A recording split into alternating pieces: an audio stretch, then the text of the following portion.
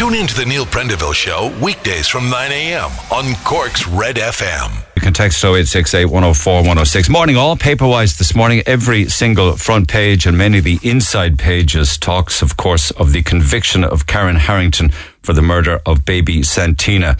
She got life for Santina's murder, the murder of the 2-year-old. And many, many papers this morning go into quite an amount of detail. The headlines include Mother's Torment on the front of this morning's Echo, the torment of Bridget O'Donoghue, the mother of Santina Cawley. They talk of justice for Santina, photographs of many of the different family members, and indeed Santina herself. I see many of the papers also talking of Detective Inspector Danny Coughlin and Sergeant Brian Maher. After the verdict was announced yesterday, they spoke from the courthouse steps. I'll have more on that.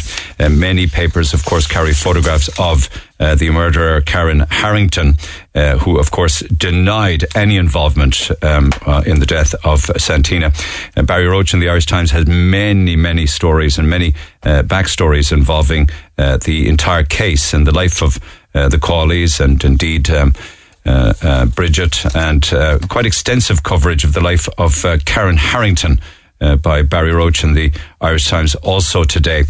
Front page says, 38-year-old woman sentenced to life imprisonment after the conviction of for the murder of a 2-year-old girl who was found unresponsive with extensive injuries in her apartment in the city 3 years ago in the suburbs. Karen Harrington. It was 7 men and 4 women at the Central Criminal Court sitting in Cork, returning a unanimous verdict.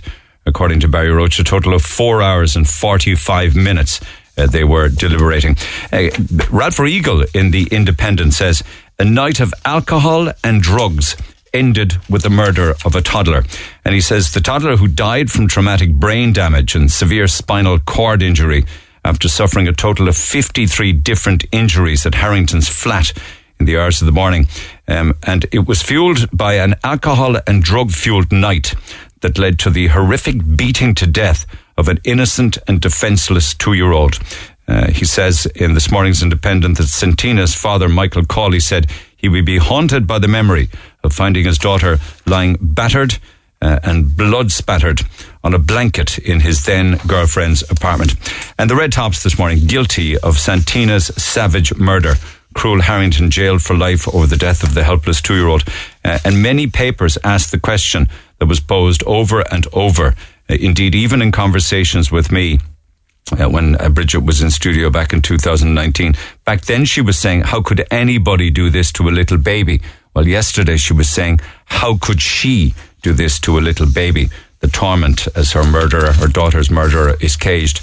This morning's Sun front page, how can you hurt a baby like this? And there are just many, many different stories making the papers today. I'll return to it in a few minutes' time for court coverage from Barry Roach and the Irish Times. In other news stories that are making the papers and online this morning, tourism fears now.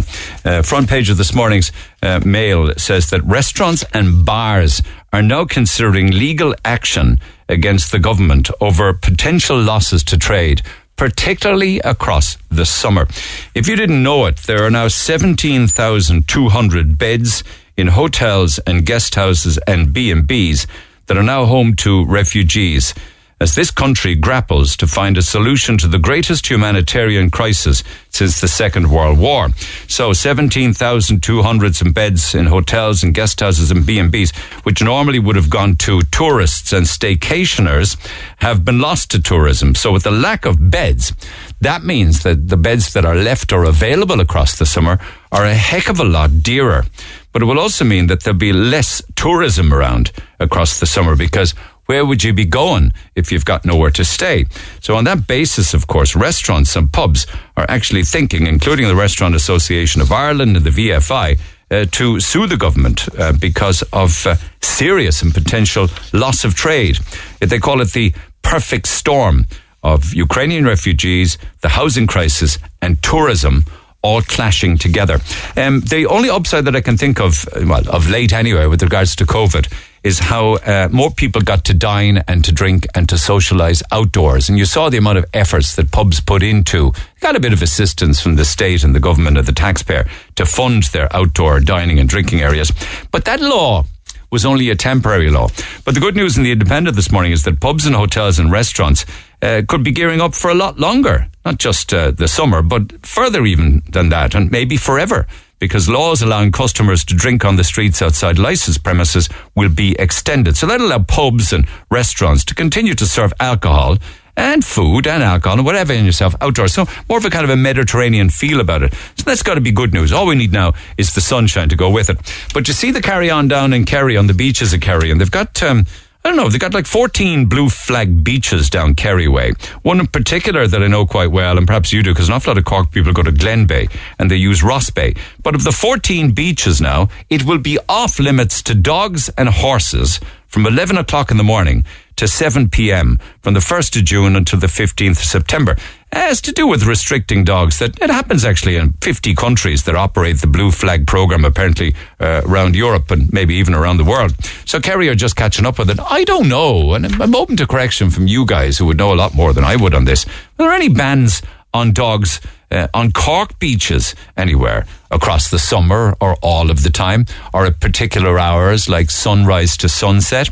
And you got to wonder why. I suppose it's to do with polluting the water and polluting the beaches and the bark, and I don't know if it's a noise pollution as well as dog fouling pollution, but there you have it nonetheless. That's the Kerry beaches for you. No dogs. Mind you, if you go to many places in Europe, you can bring dogs everywhere. You can check into a hotel with your dog. There are even dog hotels. I've seen signs for dog hotels. Never mind eating in restaurants with the dog sitting next to you. But beaches, apparently not. The average house price in Cork, according to the Echo, has surpassed €300,000. We know that, really. The average house price in Cork is probably closer to anywhere between 350 and 380,000 euro, but there you have it nonetheless. And speaking of numbers, I know one or two people amongst these figures, 75,000 people who have walked out of A&E units, and nearly 3,500 of them are kids who just couldn't wait any longer. So 75,000 walking out of Irish A&Es, just not getting seen and waiting way too long. What about those 17 drivers who amongst them has been fined 216,000 euro for failing to pay the M50 toll fees? I know we were talking some months back that there was a worry or a risk that they were going to toll or put cameras to toll like the M50 on the Jack Lynch tunnel. I don't know if anything's going to come of that. But one fella racked up 497 free journeys. But the clock was ticking on him, apparently, because eventually he had to pay the fine, up to 20,500 euro in one case. But it's a curse of a thing, isn't it? Anything that you can drive through and you're told to remember to pay within 24 hours. I mean, it leaves you open to, I think it's just me, forgetting, wouldn't it? You just forget, like. Papers also talk about, with regards to inflation and cost of living and issues that we spoke about yesterday, they were going to pass a ban in the UK to ban junk food deals. The buy one, get one free. Boris Johnson now has decided, for now anyway, they're going to scrap the ban. They're not going to ban buy one, get one free deals because of the cost of living crisis. They will do everything and anything to allow people to try and spend money as best they can, as wisely as they can, and as frugally as they can. And if that involves buying junk food, 2 for 1, then so be it. There's another food-related story makes the Mail today. It has to do with the Spice Girl Victoria Beckham, Posh Becks. She says that it's no longer de rigueur to be skinny. She says being skinny is an old-fashioned attitude, and wanting to be really thin is so yesterday, which is amazing actually from Victoria, because I believe that when she goes out to eat, she eats steamed vegetables. Well, there's a photograph of her husband going up back to his mam's house yesterday for his favourite dinner as a child, which apparently, if I remember the photograph, is gammon steak with chips, peas, and a roundy slice of pineapple up on top of the gammon. I take all of that apart from the pineapple, but big bowl of chips next to him as well. But herself says that women today want to look healthy and curvy, and they want to have some boobs, and they want to have a bum. And 2 other wives of footballers, of course, have been making the paper for weeks now. I don't know what you make of this. I despair at court cases, the likes of Colleen Rooney and Rebecca Vardy in court, fighting it out in the Wagatha Christie High Court battle. Have they more money than sense? Is there any reason at all that you can actually figure out as to why that ever went to court in the first place? Why they just didn't dust themselves down, sort it out amongst themselves and get on with their lives. I mean, they're rich enough and they're entitled enough and, you know, they're lucky enough to have great lives, but yet they find themselves both in court. There's one other football-related story, actually, and this is the first footballer since Justin Fashanu came out in 1990 as gay. He's a 17-year-old fella called Jake Daniels, a striker with Blackpool. Apparently, he is the only professional footballer playing in Britain right now at the moment to come out as gay. There are many gay soccer players, but he's the only one that has come out officially. And do you love that little story of some character going around painting British post boxes? They're red, you know, they're pillar post boxes. Someone's going around painting them green, and then the council has to come back and paint them red again. And this character, whoever he or she is, goes back and paints them green again. And the worry about this story with regards to the UK village is that they thought it might have been a Sinn Féin propaganda stunt after the party's election success in the north and what have you. And they're begging and pleading with whoever it is to stop painting the UK red post boxes green. They've had enough of it. Text the Neil Prendeville Show now. 086 8104 106. Red FM. And you pick up the phone on 0818 104 106. So as I said yesterday, and I'm quoting from the Irish Times this morning, the mother of a murdered 2-year-old girl has questioned how anyone could kill a defenseless child. The jury convicted a 38-year-old woman of Santina's murder in Cork almost 3 years ago. And of course, that was Karen Harrington of Lakelands Crescent in Mahon. And right up to the very end, and still, she denies the murder of Santina at her apartment. Barry Roach covered the court case over the past few weeks, and he's been on the air both with myself throughout the court case and indeed Mick Mulcahy over the past couple of weeks. And he joins me for the final update on this horrible, horrible, tragic death of a beautiful, small, little baby girl. Barry, good morning. Can I start first, if you don't mind, with regards to the verdict yesterday? Because clearly you were in court. I'm sure it was a packed courtroom. There was many press there and many family members also, right? Yes, Neil, yes. A full courthouse in courtroom number 6, which is on the 4th floor of the Anglesey Street building.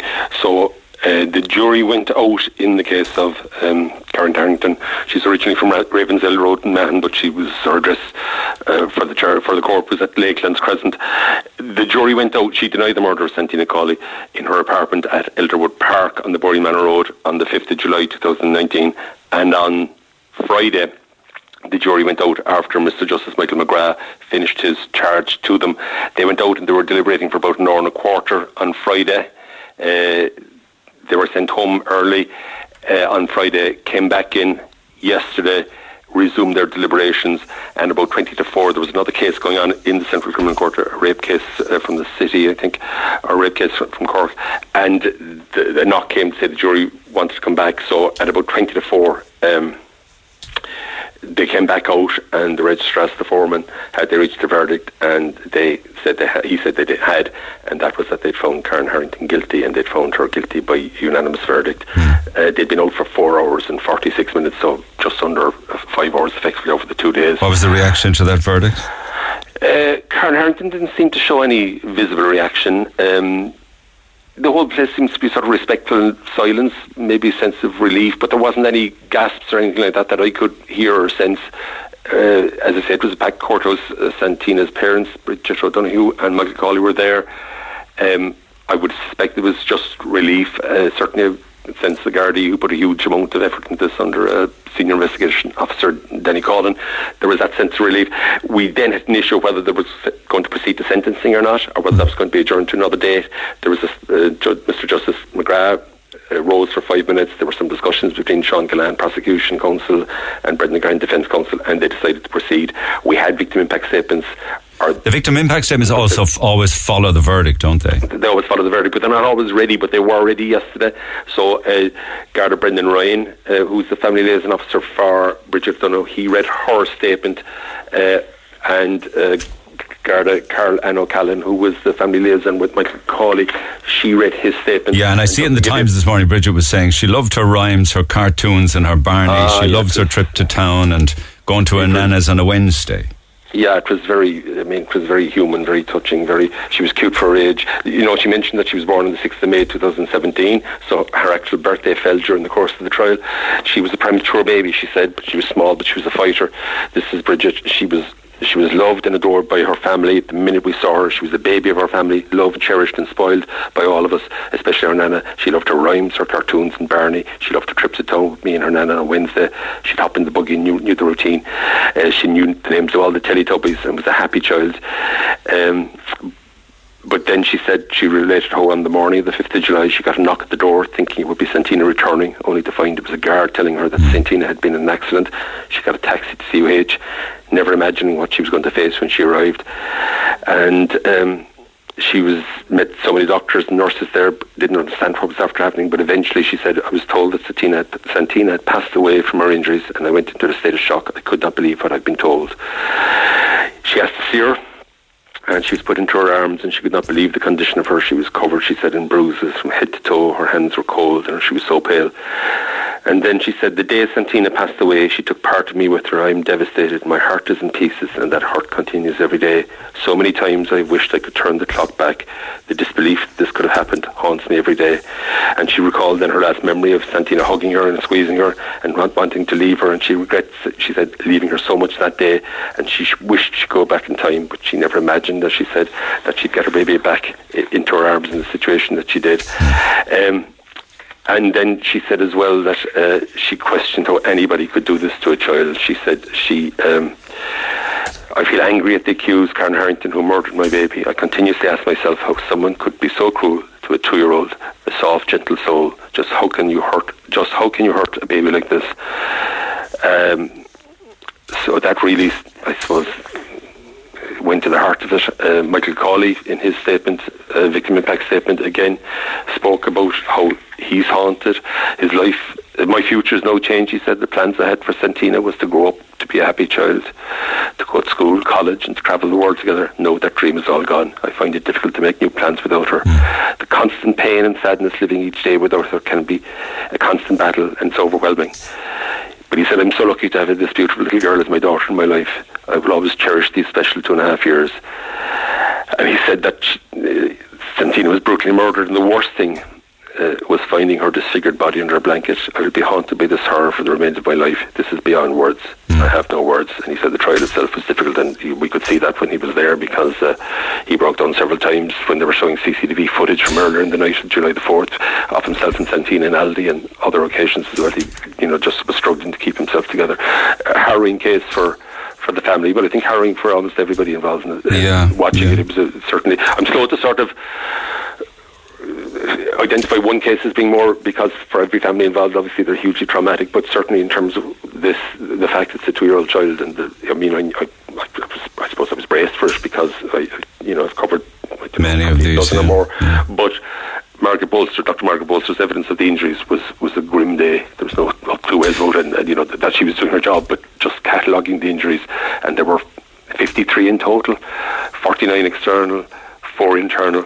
And that was a tough day for everybody in there, I think. Yes. Including Karen Harrington. Yeah. Listening to that and just going through, because Dr. Bolster is very methodical, and she went from tip to toe and back with the injuries, and that was a grim day, as I say. And the cause of death, as we said to Mick, was polytrauma, blunt force trauma to the brain and to the upper spinal cord, and then sort of fractures to the lower limbs associated with that. Really, really a horrible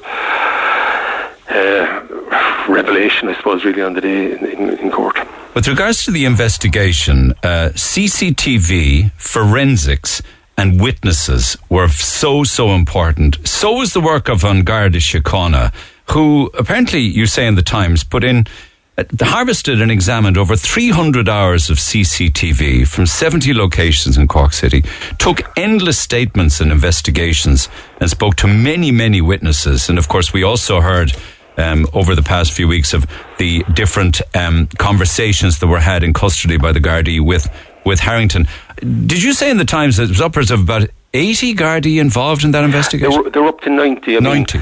I remember the morning it happened, and I was over there about 8 o'clock or 8:30 or something like that, myself at the scene outside.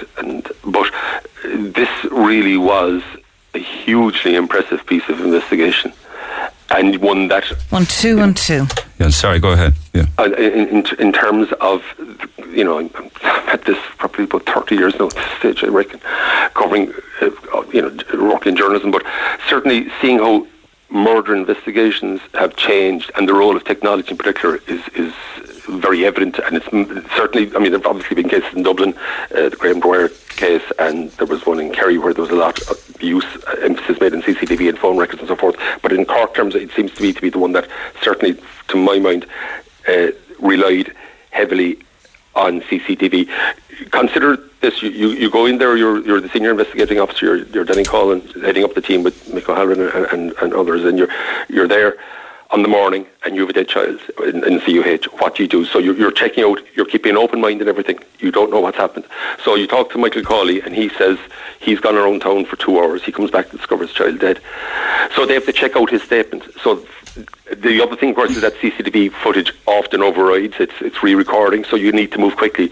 So Pat Russell and Maurice O'Connor, they got, I think, about 70 locations, over 300 hours. They had to go through that. And Michael Cawley's account to them was that he left that sometime after 3:08, left the apartment after a row, went back to Martina Higgins' apartment to get his mobile phone. He wasn't admitted there, so he went into Cork City to try and find his cousin who was coming from Limerick. Yeah. So they then traced him, and as I say, CCTV footage leaving Elderwood, Crab Lane, African Missions, Down, the filling station at the end, top of the marina, all over Goldberg, all around, and they traced it, and that stood up, right? Yeah. So his version was, that's it, and they found that. And the other thing that was critical in his case was Brian Maher, the detective guard who accompanied him to the hospital, brought him back home afterwards and asked him for his clothes. He handed over his clothes, so they did forensics on his clothing that he'd been wearing that night, and there was nothing on it to suggest he'd had any contact or no blood or anything like that from Santina. So that enabled them at that point then to eliminate him as a suspect, particularly because when you match that then with the witness statements from Dylan Nolan, who was living next door. Well, there's upwards of over 40 witnesses, and some of them were quite crucial. Crucial, the ones in Elderwood who were telling the Gardaí, we heard this, we had this row, we heard voices, commotion. Dylan Nolan saying there was a woman was shouting, she was roaring, she was taunting a child. When they matched their times for that, and what was critical in this was a woman called Rona Campbell. She's an analyst, a civilian, but she actually matched the witness statements, times, phone calls and things like that with the CCTV of Michael Cawley inside and around the city centre. So that proved that he was not there at the critical time. So he was eliminated. Then what was critical was CCTV footage, and one camera in particular was crucial in this. It's a camera in Clanrickard, which is on the city side of Elderwood, facing back, and that actually captured the Karen Harrington lived in a duplex apartment on the 3rd and 4th floor of Elderwood Park, and there were 2 entrances, one on the 3rd on a concrete entrance corridor, and then a 4th, the second entrance or the rear exit, I suppose, a fire escape, whatever, on the 4th on a wooden floor. But that camera captured both of those, and that camera was, with that, Donald Daly was able to say, another guard, that Karen Harrington came back from Martina Higgins' apartment after the row, and she entered at 1:36, and she didn't leave until 5:08. That's it, yeah. So she was tied into the house for that period. Then matching that with the statements of evidence from the witnesses, Dylan Nolly, Aoife Niamh McGailey, Brian Luttrell, who made a recording, Martin McSweeney, Georgina Fogarty, Philip Sloan, who heard things, they were able to say that had happened during those hours. What was critical then, the third aspect of go back to the forensic side of it then, what was critical was Stephen Denny, the scenes of crime officer, and they preserved the scene and recovered items and material, and one of the critical things that they recovered was a pair of pyjama pants belonging to Karen Harrington, which had blood stains on one leg, and there were 5 blood stains on the leg, and one of them was, 4 of them were a match for Karen Harrington's own blood, and she said she dropped the glass and cut her foot. That's why her blood was on it. But the 5th one had Santina Cawley's blood stains on it, and that was an issue then for her to explain. And was it that 5th splatter of blood, was it? Put it beyond reasonable doubt? Yeah. Well, no, there was another element to it then, because Santina had these injuries, but how did she sustain them? And Margaret Bolster's evidence then was critical in that, because she said quite clearly that these injuries, they were so extensive on Santina's little body and were everywhere, that they couldn't have resulted from an accident such as a fall, and that they had to be forcefully inflicted. So it was quite clear that nobody could say that what happened to Santina in the apartment at that time was accidental. It was the result of a forceful infliction of those. And she was asked by Brendan Graham, the Defence Counsel, could she say what was blunt force trauma, and she explained that it was pressure brought by when somebody is struck by an object or a weapon, or when somebody is struck against something. And she said, because notwithstanding the extensive nature of the injuries, there wasn't actually any external injury on her. She believed that was more likely that she was struck against something than being struck with. And was it that they were managed to prove that there was nobody else in the apartment for that 2 hour period? And it was that process of elimination. And I mean, it was a very logical. And I mean, the guy who sort of coordinated all this was Detective Garda Cormac Crotty, who he was the incident room coordinator. He prepared the file effectively, and it was presented by Sean Gillan in a very logical, coherent fashion. What happened? We work on what we know about Michael Cawley. He's ruled out. We have his statement that he came back at 5:08, discovered his daughter lifeless. Karen Harrington leaves, and it's a process. There's nobody else there then. Yeah, okay. Except Karen Harrington, and that's essentially what the evidence they proved to them. I mean, Sean Gillan, in the summing up, made that point. He sort of said, it's not an easy case, it's a tragic case, but in some respects it's a straightforward case. And he listed off the CCTV footage, the forensics on the clothing and so forth, and he had this quote that, if I can just find it here now. Was that the raindrops quote? The raindrops quote. Yeah. Like somebody walking between the raindrops, convincing herself she's not getting wet, and the only person she is convincing herself, and the raindrops are evidence, and she stands drenched, soaked to her neck in the evidence. That's exactly it, and he summarised that. I suppose I'll jump ahead and come back to something then. He very much focused on that line of evidence, that spine of evidence and facts, he said in the case, in his summing up. Brendan Graham for the defence had a lot less to play with, so he tended, I think it's fair to say, in his summing up, focus more on legal principles, and he was saying that effectively, she was entitled to presumption of innocence. It didn't just protect Karen Harrington, but it protects all of us, and that they couldn't really go and convict her unless they were satisfied beyond reasonable doubt, and he maintained there was reasonable doubt.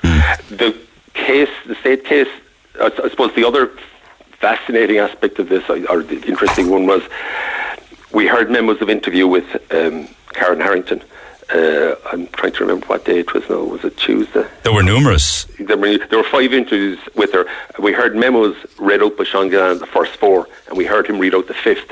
But what was really critical then was they played to the jury the video recording of the 5th interview. It went on for about 90 minutes, and the 2 detectives involved in it, Detective Garda Brian Marr and Detective Garda Dave Noonan, and they're both trained to level 4 interviewing techniques. And what was really interesting in that was Dave Noonan afterwards was asked about the technique, and he explained that in your first interview with a suspect, you establish a rapport and relationship.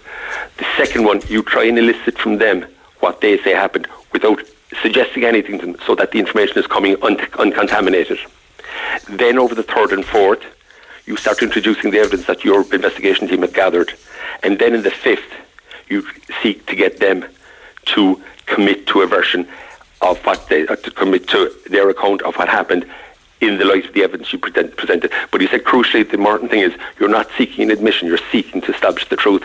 And that was very evident in the 5th interview. It went on for 2.5 hours. I think the jury were shown about 2 hours of it. Really, really emotional interview. Karen Harrington, she's been arrested. It's the 8th of July. It's 3 days after Santina has died. She's taken to Corner Garda Station. What was interesting was the camera is actually on the roof, on the ceiling of the room. So there's one camera on the ceiling, there's another at the side. So the main view is from the top down of the participants. Eddie Burke, the defence solicitor, is present with her to ensure that everything is done properly. But then there's a side window, as it were, where you just see her reaction. But the wall, the guards have photographs of the crime scene on the wall. They bring her over at various stages to show her those and say, what do you say about this? The earring that's found, the tufts of hair, and that I mean, Karen Harrington was really, really distraught during that. Several times she became sick, or said she was going to get sick, and once said she actually had to go to the dustbin to throw up. But they asked her, and it was interesting watching the progression in the interview, because her initial account, and we'd heard it earlier from, she'd said it to Sergeant Michelle O'Leary when she brought her into the Bible voluntarily in the morning, and we'd heard it from Brendan Graham in cross-examination, which was that she came home from Martina Higgins' apartment at 1:36, went to sleep on the couch, was woken up by Michael Cawley coming back at 3:06. They had a row. He left Santina. He went off into town, as it turned out. She put Santina down. It was very warm. She took and roasting hot, so she took off her tops, but left her in her nappy, put her on the blanket, and fell asleep. And she said the next thing she knew was that she woke up at 8 minutes past 5. Michael Cawley's there saying, "What have you done? What have you done? My child is dead. What have you done?" So that was her version. That she was asleep for the 2-hour period. Yeah. So they put that to her. That was her an opening position. But then they said, "Well, look, we have Dylan Donnelly saying he had a row with you at this. We have Niamh McGailey saying she met you at around 3:20. You were very distressed." She said she conceded that Santina was in hysterics and was crying, but she said that any noise that anyone heard from her apartment with Cawley was when Cawley returned from the flat after 3 a.m. I was roaring and shouting because I had an argument with Michael. I was ranting and raving to myself after he left, she said. Yeah. Not taunting. She was asked about Dylan Donnelly's statement that she was taunting Santina, and she said, "I'd no reason to taunt Santina." And again, she reiterated that she'd no recollection of what happened to Santina, and she did not injure or kill the child in the time that she was with her. She then conceded, when they spoke about the CCTV, that she was the only one who was in the apartment for the 2-hour period approximately with Santina when Santina was injured. But again, she insisted she didn't know Santina sustained her injuries, and she didn't hurt or harm the child. And this went on over the bones of 2 hours, now played to the jury, and it was a very tense, emotional interview, and in it Karen Harrington, she adopted what was almost like a constant refrain, which was that she didn't taunt, hurt, harm or kill Santina. "I don't know what happened," she said. "I have no recollection of what happened. I wouldn't harm a child.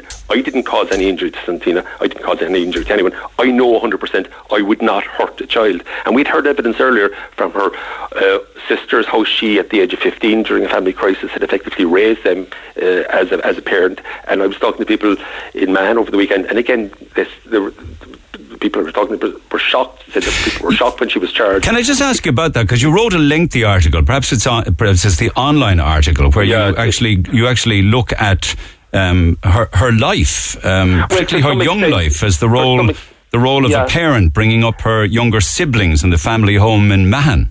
Yeah, but the thing that emerged from talking to people there was that people were genuinely shocked. One person said to me, "We just can't fathom it," because she had a reputation for being a childminder. People used to get her to babysit, and a friend of hers, Yvonne Walsh, whose house she went to on the morning about 6 o'clock when she left the Elderwood, she said that she'd known Karen since she was a child, and she was the only one, apart from her own mother, that she ever would trust to raise her child, or to mind her child. So it was very much at odds with the reality of what happened. The history that she had was of somebody who was caring of children and so forth.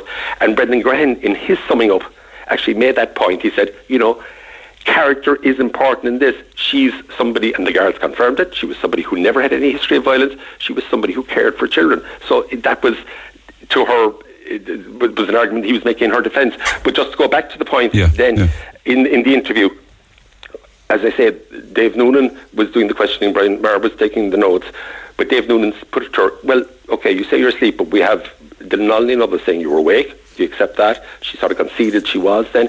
They then said about the forensics on the leggings, and she said she had no recollection of taking off the pyjama pants that was found. She had no idea how it got there. But she would go a certain step, she'd go with them each step they presented to her, except that final step, to concede that it could only have been her that caused the injuries. And it was like, my take on it, or my interpretation was, she was so shocked and horrified at what happened to Santina that as I say, she went along with them on terms of she was alone with Santina, yes.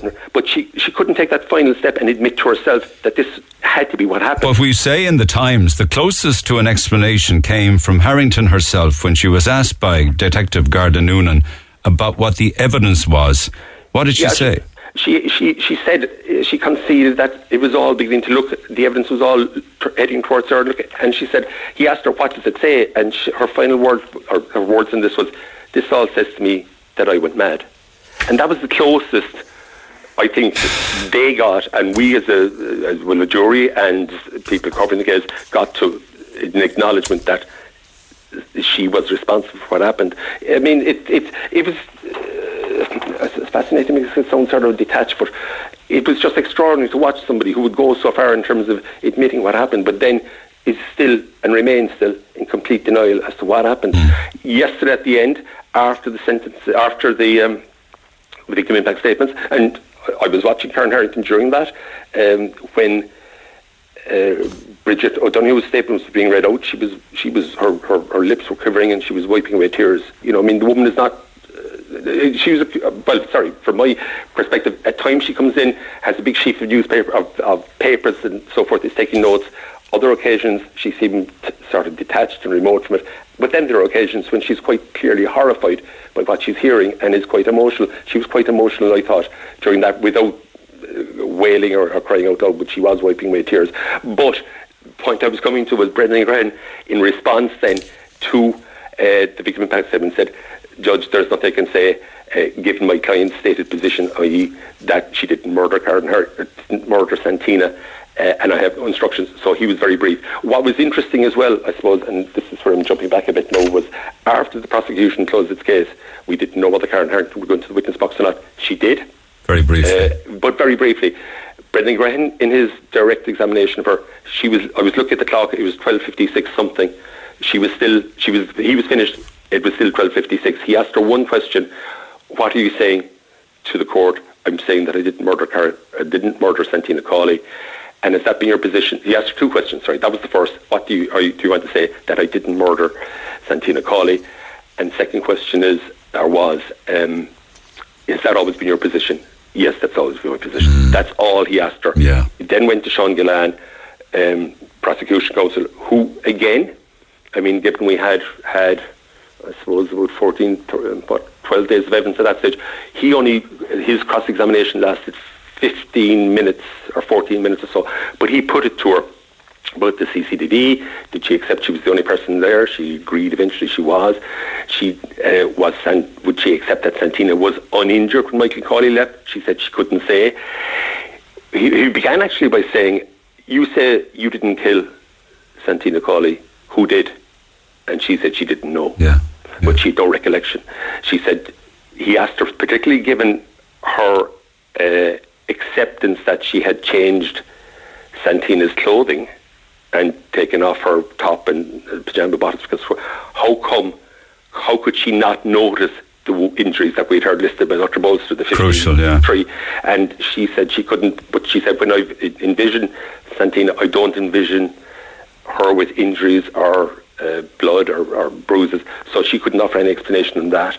And it was, I mean, she didn't, he's an expert counsel and he really did do a fine job in that. I don't think it was critical in that. I think a lot, it wasn't, well, I suppose, who can say with the jury, but certainly there was a huge amount there for them to work on before that. This didn't help her case in terms of trying to explain it. Again, she said she had no recollection of it.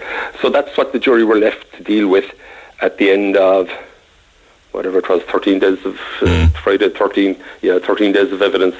And they went out on the Friday, as I say, for an hour and a quarter, and then continued yesterday and came back at about 20 to 4 and with the verdict, which it was a strange, as I say, I've sort of covered a lot of, I reckon probably about a dozen murder cases. I would have thought, simply by virtue, I mean, some of the moments in it, just to recap, Stephen Dennehy, the scenes of crime investigator, Miles Moran, the exhibits officer, came up at one point and handed him an exhibit bag, and he brought out, or he opened it and took out Santina's top, pink sparkly top. a toddler aged 12 to 18 months. She was just over 2 years. And he held it up. And I mean, I once said it was an audible gasp or anything, but everybody just it was tiny, wasn't it? It was tiny. Like, Santina was a mite. That's all she was. And as Margaret also said, she was 47 centimetres, 10 kilos. It's about 18 inches. She was tiny. And then you think what happened to her.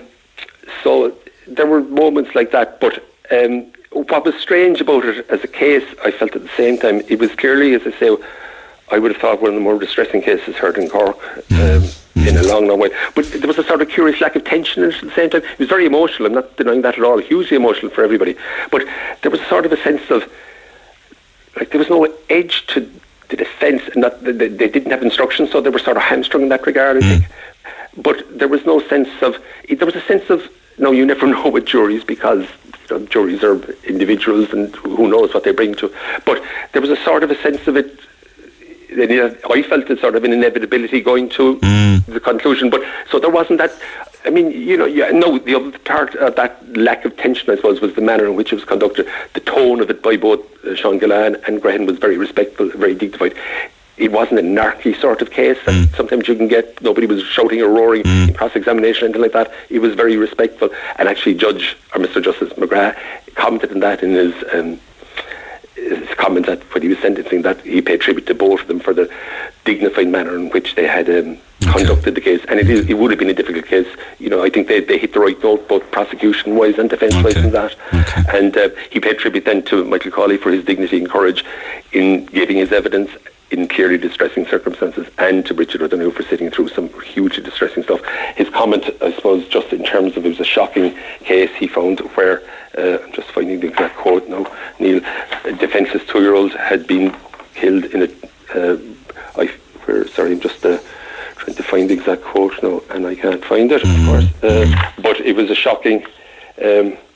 The murder of Santina Cawley, a defenceless 2-year-old child, is truly shocking. It goes against nature for parents to bury a child, but to lose a child in these circumstances is beyond description. The extent of the terror to which Santina was subjected and the brutal nature of her death. I have no doubt Santina will live long in the memories of all those who knew and loved her. She will continue to be loved by her family and friends. And of course that is an aspect that Bridget has spoken about yesterday, and also spoke to me about in 2019, as to what was Santina thinking in those final moments? Yeah, I mean, it's unimaginable, and I think you could only but be distressed if you try to dwell on that.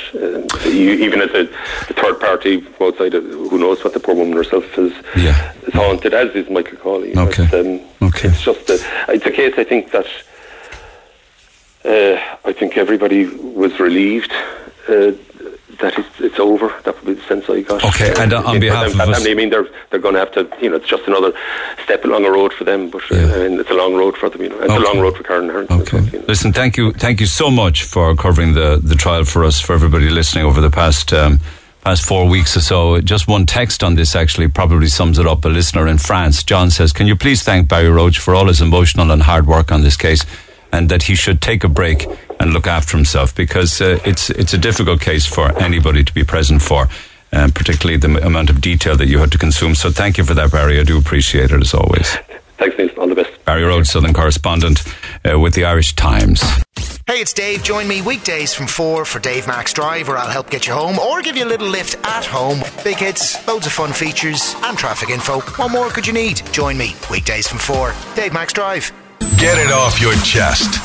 Text the Neil Prendeville Show now. 086 8104 106. Red FM. Staying for a while with the conviction of Karen Harrington for the murder of baby Santina Cawley. Of course, the papers have it in quite an amount of detail, as you well know at this stage. And I was chatting with Barry Roach before 10 with regards to a recap of the trial and the verdict handed down yesterday. Yesterday, then, after the court case, there was some comment made by members of the Garda Síochána. You can't help but think, actually, because he had text here, interestingly, say, "My heart goes out to the first Gardaí to respond to that incident as well. And now, thankfully, it's all over for them," says a texter. And I suppose often in the past people are critical of the Garda Síochána, but I think this gives a real insight as to the work that the Garda Síochána can do, how minuscule and detailed their work is, and how slow and laborious, and the attention to detail that's needed to get a case like this and a killing like this into court. Over 90 members of Garda Síochána worked on this, and we should remember that. But yesterday, after the verdict, Detective Inspector Daniel Coughlin gave a statement from the courthouse steps, and I want to thank Paul Byrne from Virgin Media News for the audio. So the murder of Santina Cawley has had a profound impact on Santina's extended family and across the community.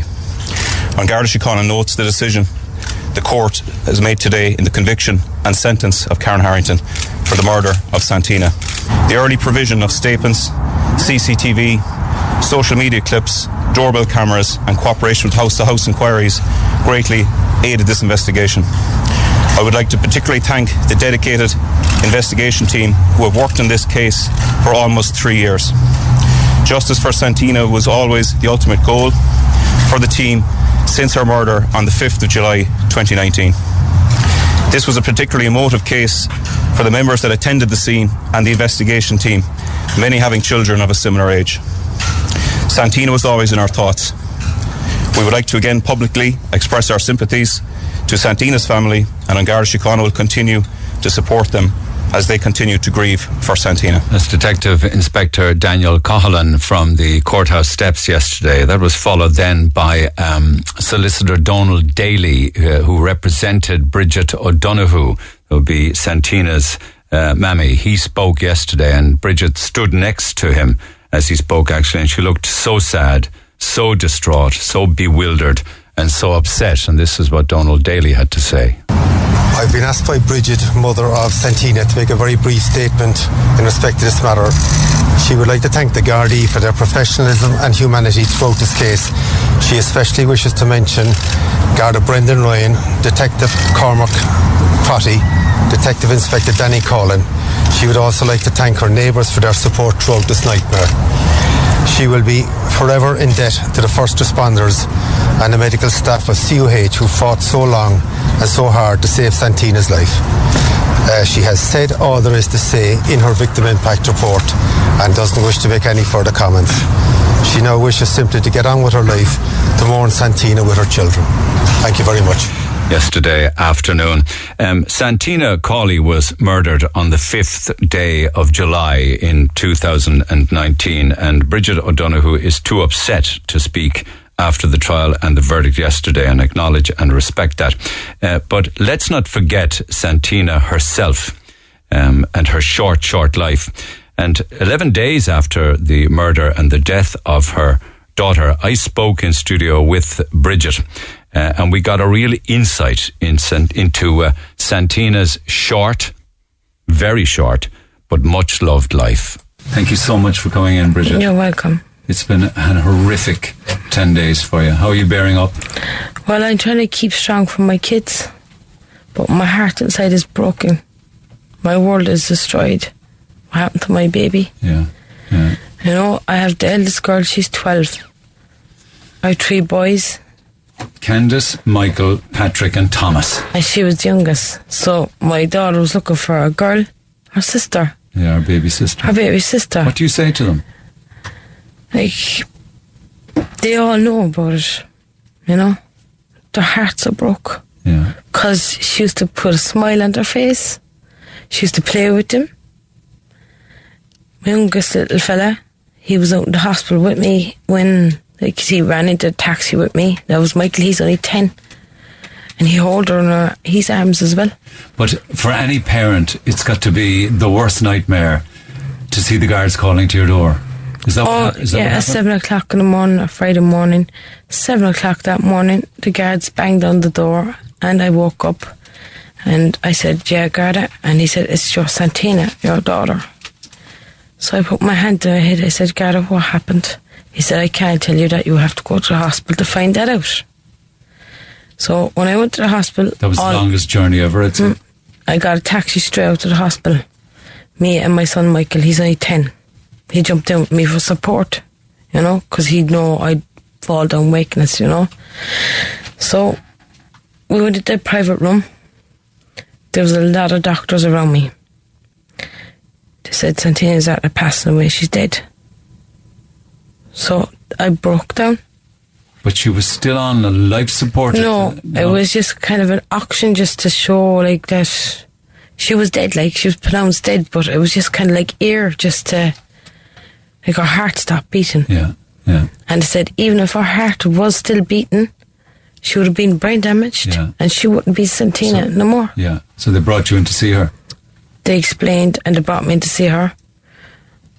So I said, they said, you want to hold her? Of course I want to hold my baby, I said. So when I grabbed her and I holded her, I could feel all the bruises and damage and the dents in the back of her head. You know? And all the bruises, her nose and cuts and her neck, her body, and the blanket fell off her leg. And all the bruises all over her body. She was beaten to death. From the top of her head to her toes? All the top, from every part of her. And her eyes was opened. And I was like, Santina, Mommy's here. Wake up.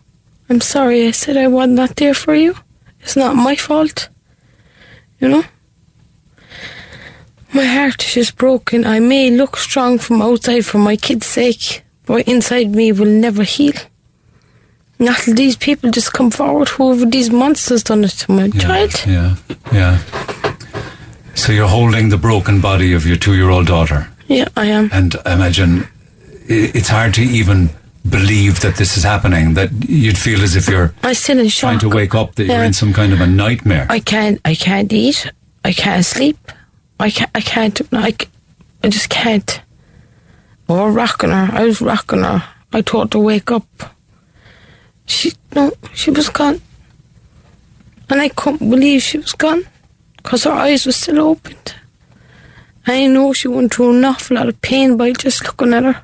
Because of the bruising and the damage. I had to get a Ponlick for her Leo coffin. Is that like a scarf or something? No, a Ponlick. Polo neck?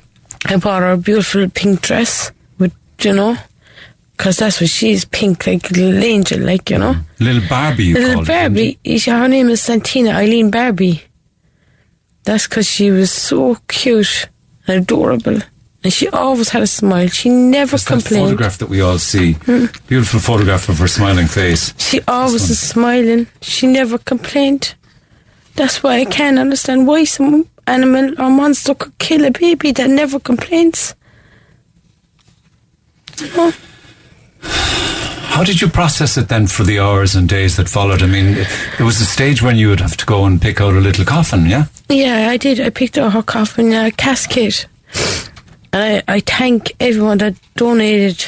You're more than welcome. Did you have to go over to O'Connor's to literally pick one out? Yes, I picked out her coffin. It's a steel casket coffin. All her flowers, I picked out all her flowers. And she wasn't staying with you, was she not? No, or with your man or anything? Your man? Basically, she was in hospital. She fell down my mum's 3 steps, and it was an instant. She kind of broke her little leg. Her femur, I think. Yeah, because she started to walk. She was only 1.5. Yeah. And that was just a total accident, because she ran after her brothers and sisters, because she's very fond of them. And she fell down the stairs. Yeah, just 3 steps. And I was out the hospital for the whole week with her. I was a week inside hospital with her. You're not eating? You're not sleeping? I can't stomach it. I can't. No sleep at all? You're not snatching I'm just getting a kind of an hour's sleep, but I'm tossing and turning, and I'm waking up and I'm walking around. I don't know what to do.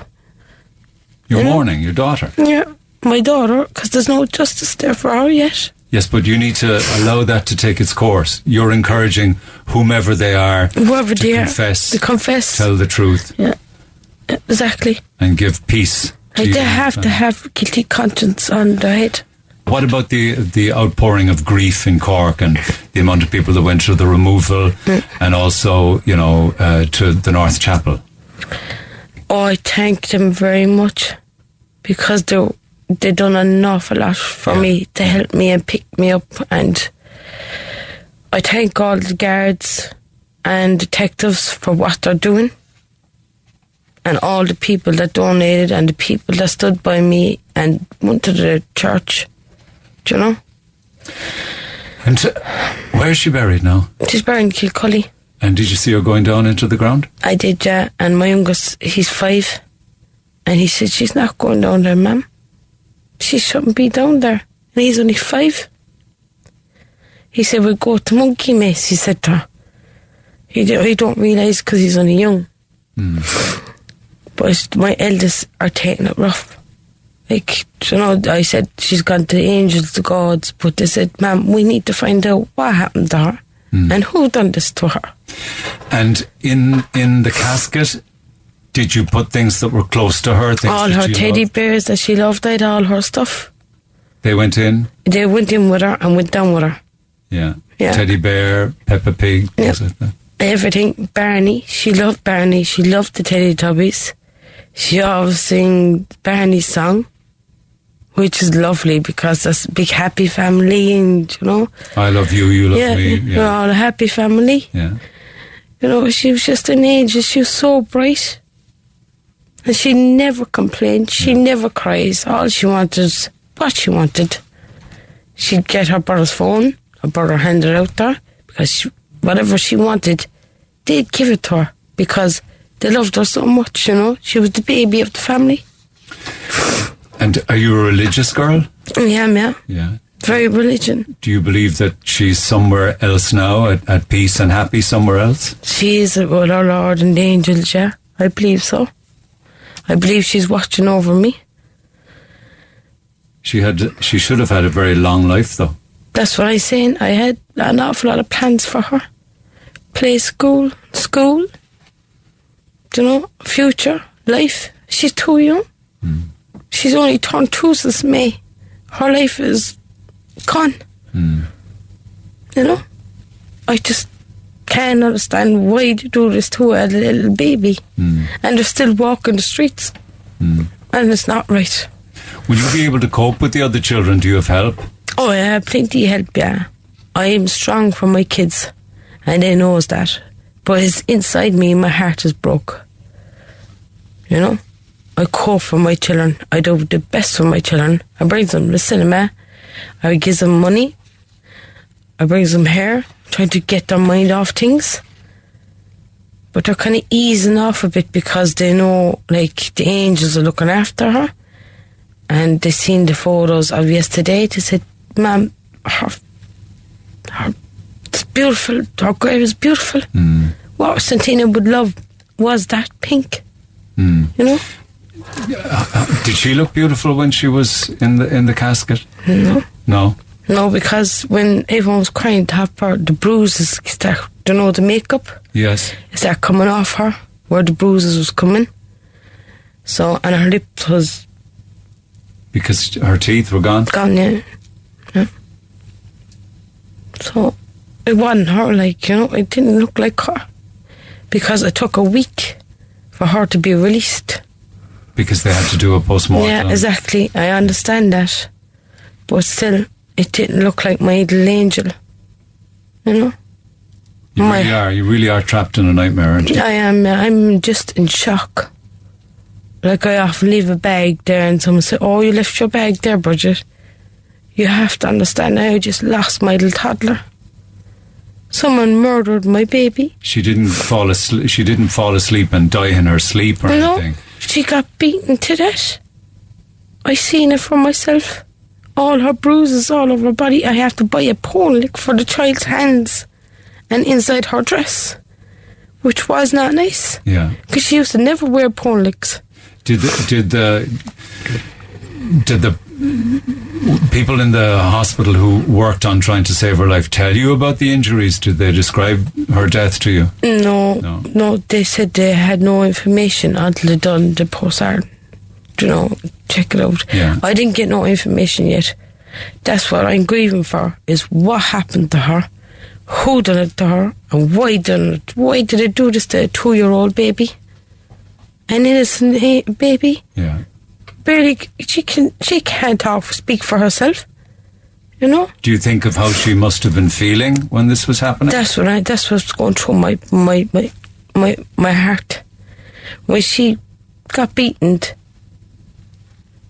what way did she feel when she got hit, she never got touched. She was always treated like a little baby angel. She was never touched. Her hair was gold, red curly hair.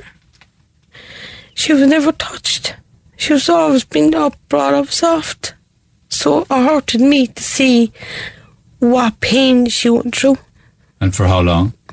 And for how long, I don't know. I bring a baby to a house party. And do you think she may have been calling you out, Yeah, she often did. She often rang the phone and say, "Ma'am, Nan," but I won't be on the phone. Because, do you think she was calling out for you that night? I'd say she was, yeah. She was. But how does that make you feel?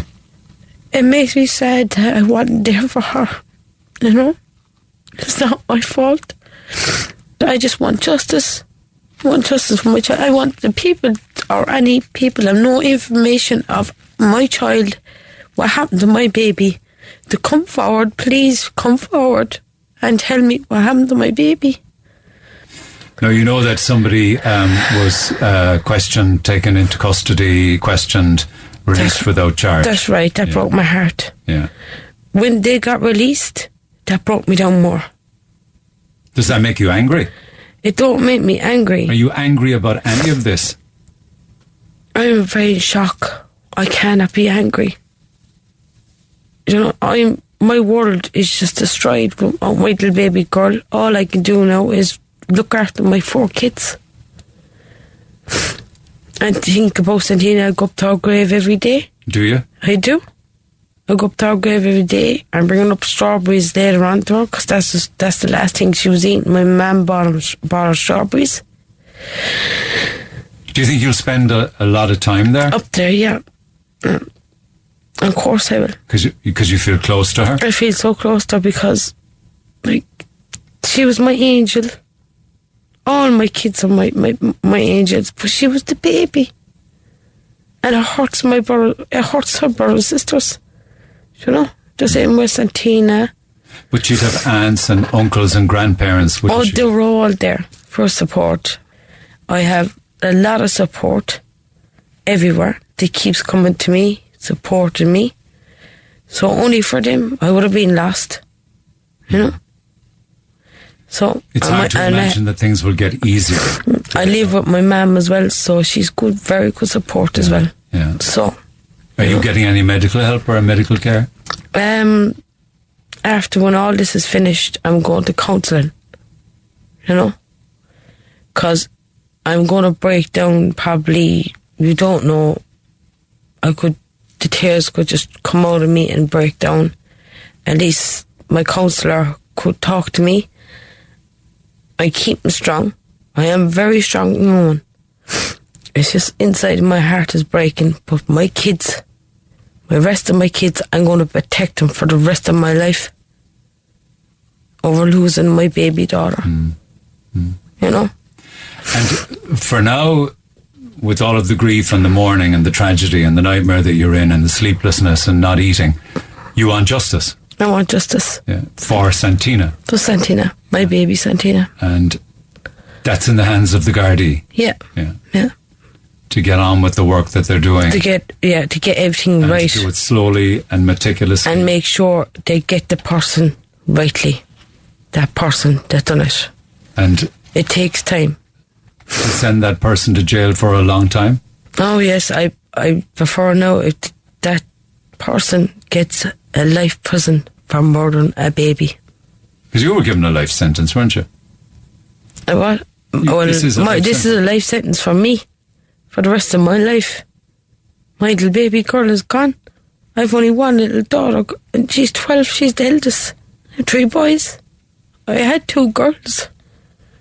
And she'd go shopping.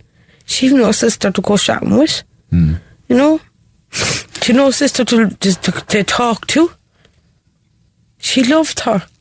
And do you feel any sense of responsibility yourself that she wasn't with you? And you say she fell down the stairs. No. Not everybody is saying that. They're saying that there was injuries inflicted upon her that broke her. It was an accident. Yeah, I know you were saying that, but because she was walking, she was 1.5. Yeah, she started to walk. I know, and listen, she followed her brother and sisters. I know, but you would say she did fall down the stairs. You didn't have anything 3 to do steps, with it. no. It was an accident. She just followed her brother and sisters. Yeah. Because I was making lunches. Because all my kids go to school. And I had plans for her to go to creche and then go to school. Mm. And have her future. And when she fell down the stairs, was there a medical examination of her to show? No, she kind of lifted her leg, so I knew that she lifted her leg and she won't lean on it. I brought her straight to hospital. And it broke my heart. I spent a week inside hospital with her and she got cured. I used to wear balloons. I used to feed her, take her for a walk, in the little buggy. And look at Mimo, they had little fishes. It was brilliant. The hospital was brilliant out the time when she was out there that time. For the repair of the bones. Yeah. You're very strong to be able to get through a conversation like this because you have to relive it all again. Yeah. Those moments in the hospital holding her body. Yeah, exactly. May she get justice. May she get justice. And I hope someone come forward and their guilty conscience come at them and walk straight to the car park and say, look, I done it. And whoever they are, just get their conscience. May their conscience come at them and walk into the guard station and say, I killed that baby. Okay, well listen, try and mind yourself. I'm staying strong for my kids. Absolutely. And she's always in my heart. I know she looks down at me. I know she's above there. And what do you say to her? I'm sorry. I always talk to her. I always say, my poor baby, I know you're here with me when I'm walking, because I see feathers. And I know she's walking beside me when I see feathers, white feathers. But you're not holding her hand. But I'm not holding her hand. That's what you would want to be doing. That's what I want to be doing. Do you say sorry to her? I often said sorry that I was not there. But I know she forgive me because she knows it's not my fault. Okay. Because I was not there. If I was there, it would be a different reason. She wouldn't be. She'd be alive. We were planning holidays. Planning to go to the beach with her.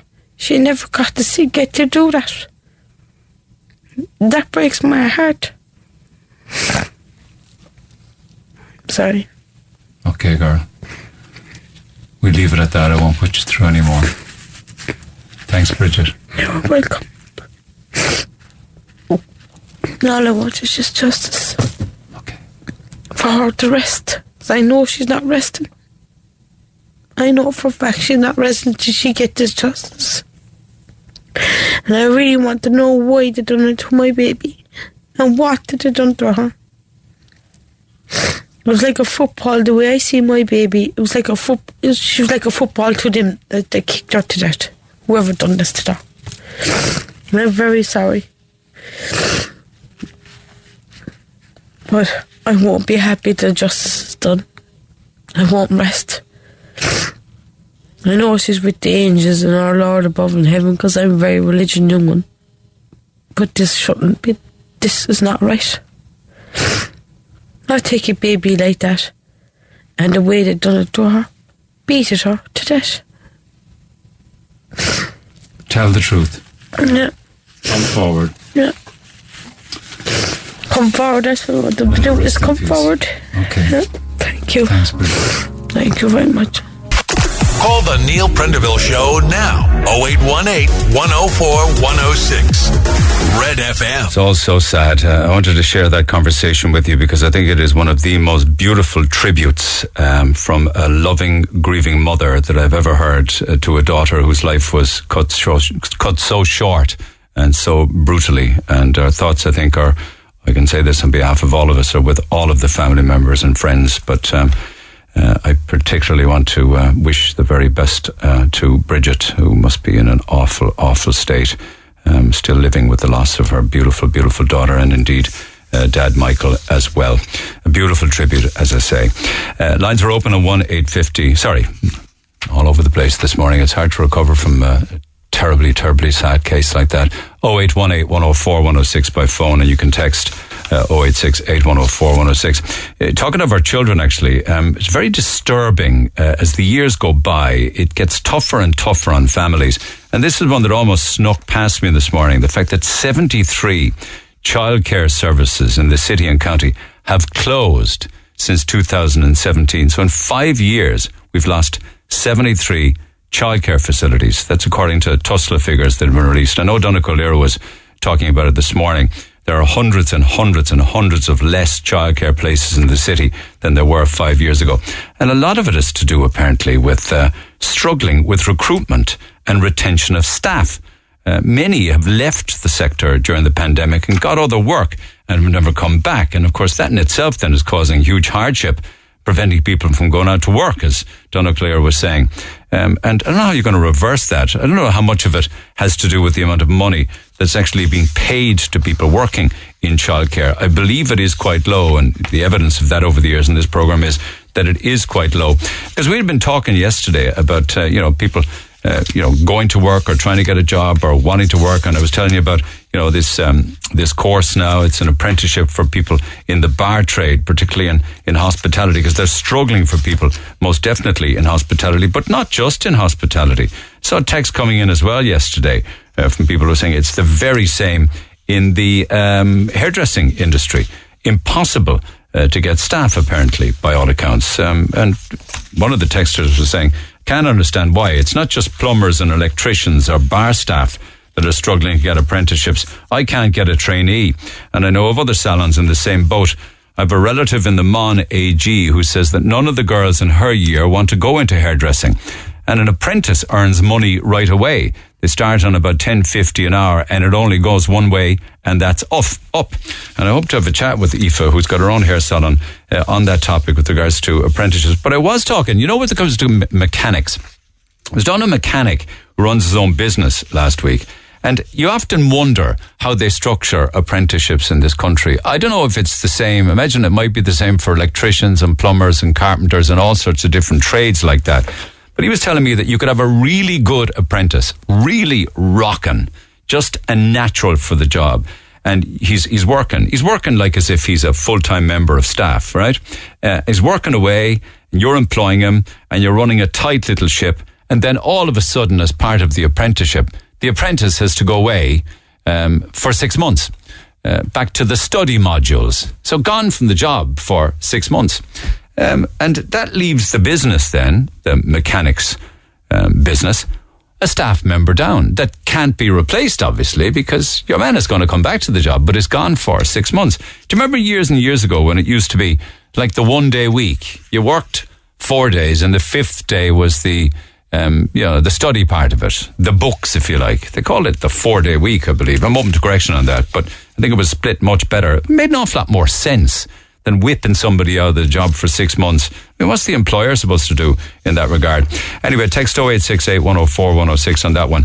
From yesterday's programme on the cost of living, tell your callers that the three-party regime running this banana republic only cares about cyclists and their own interests.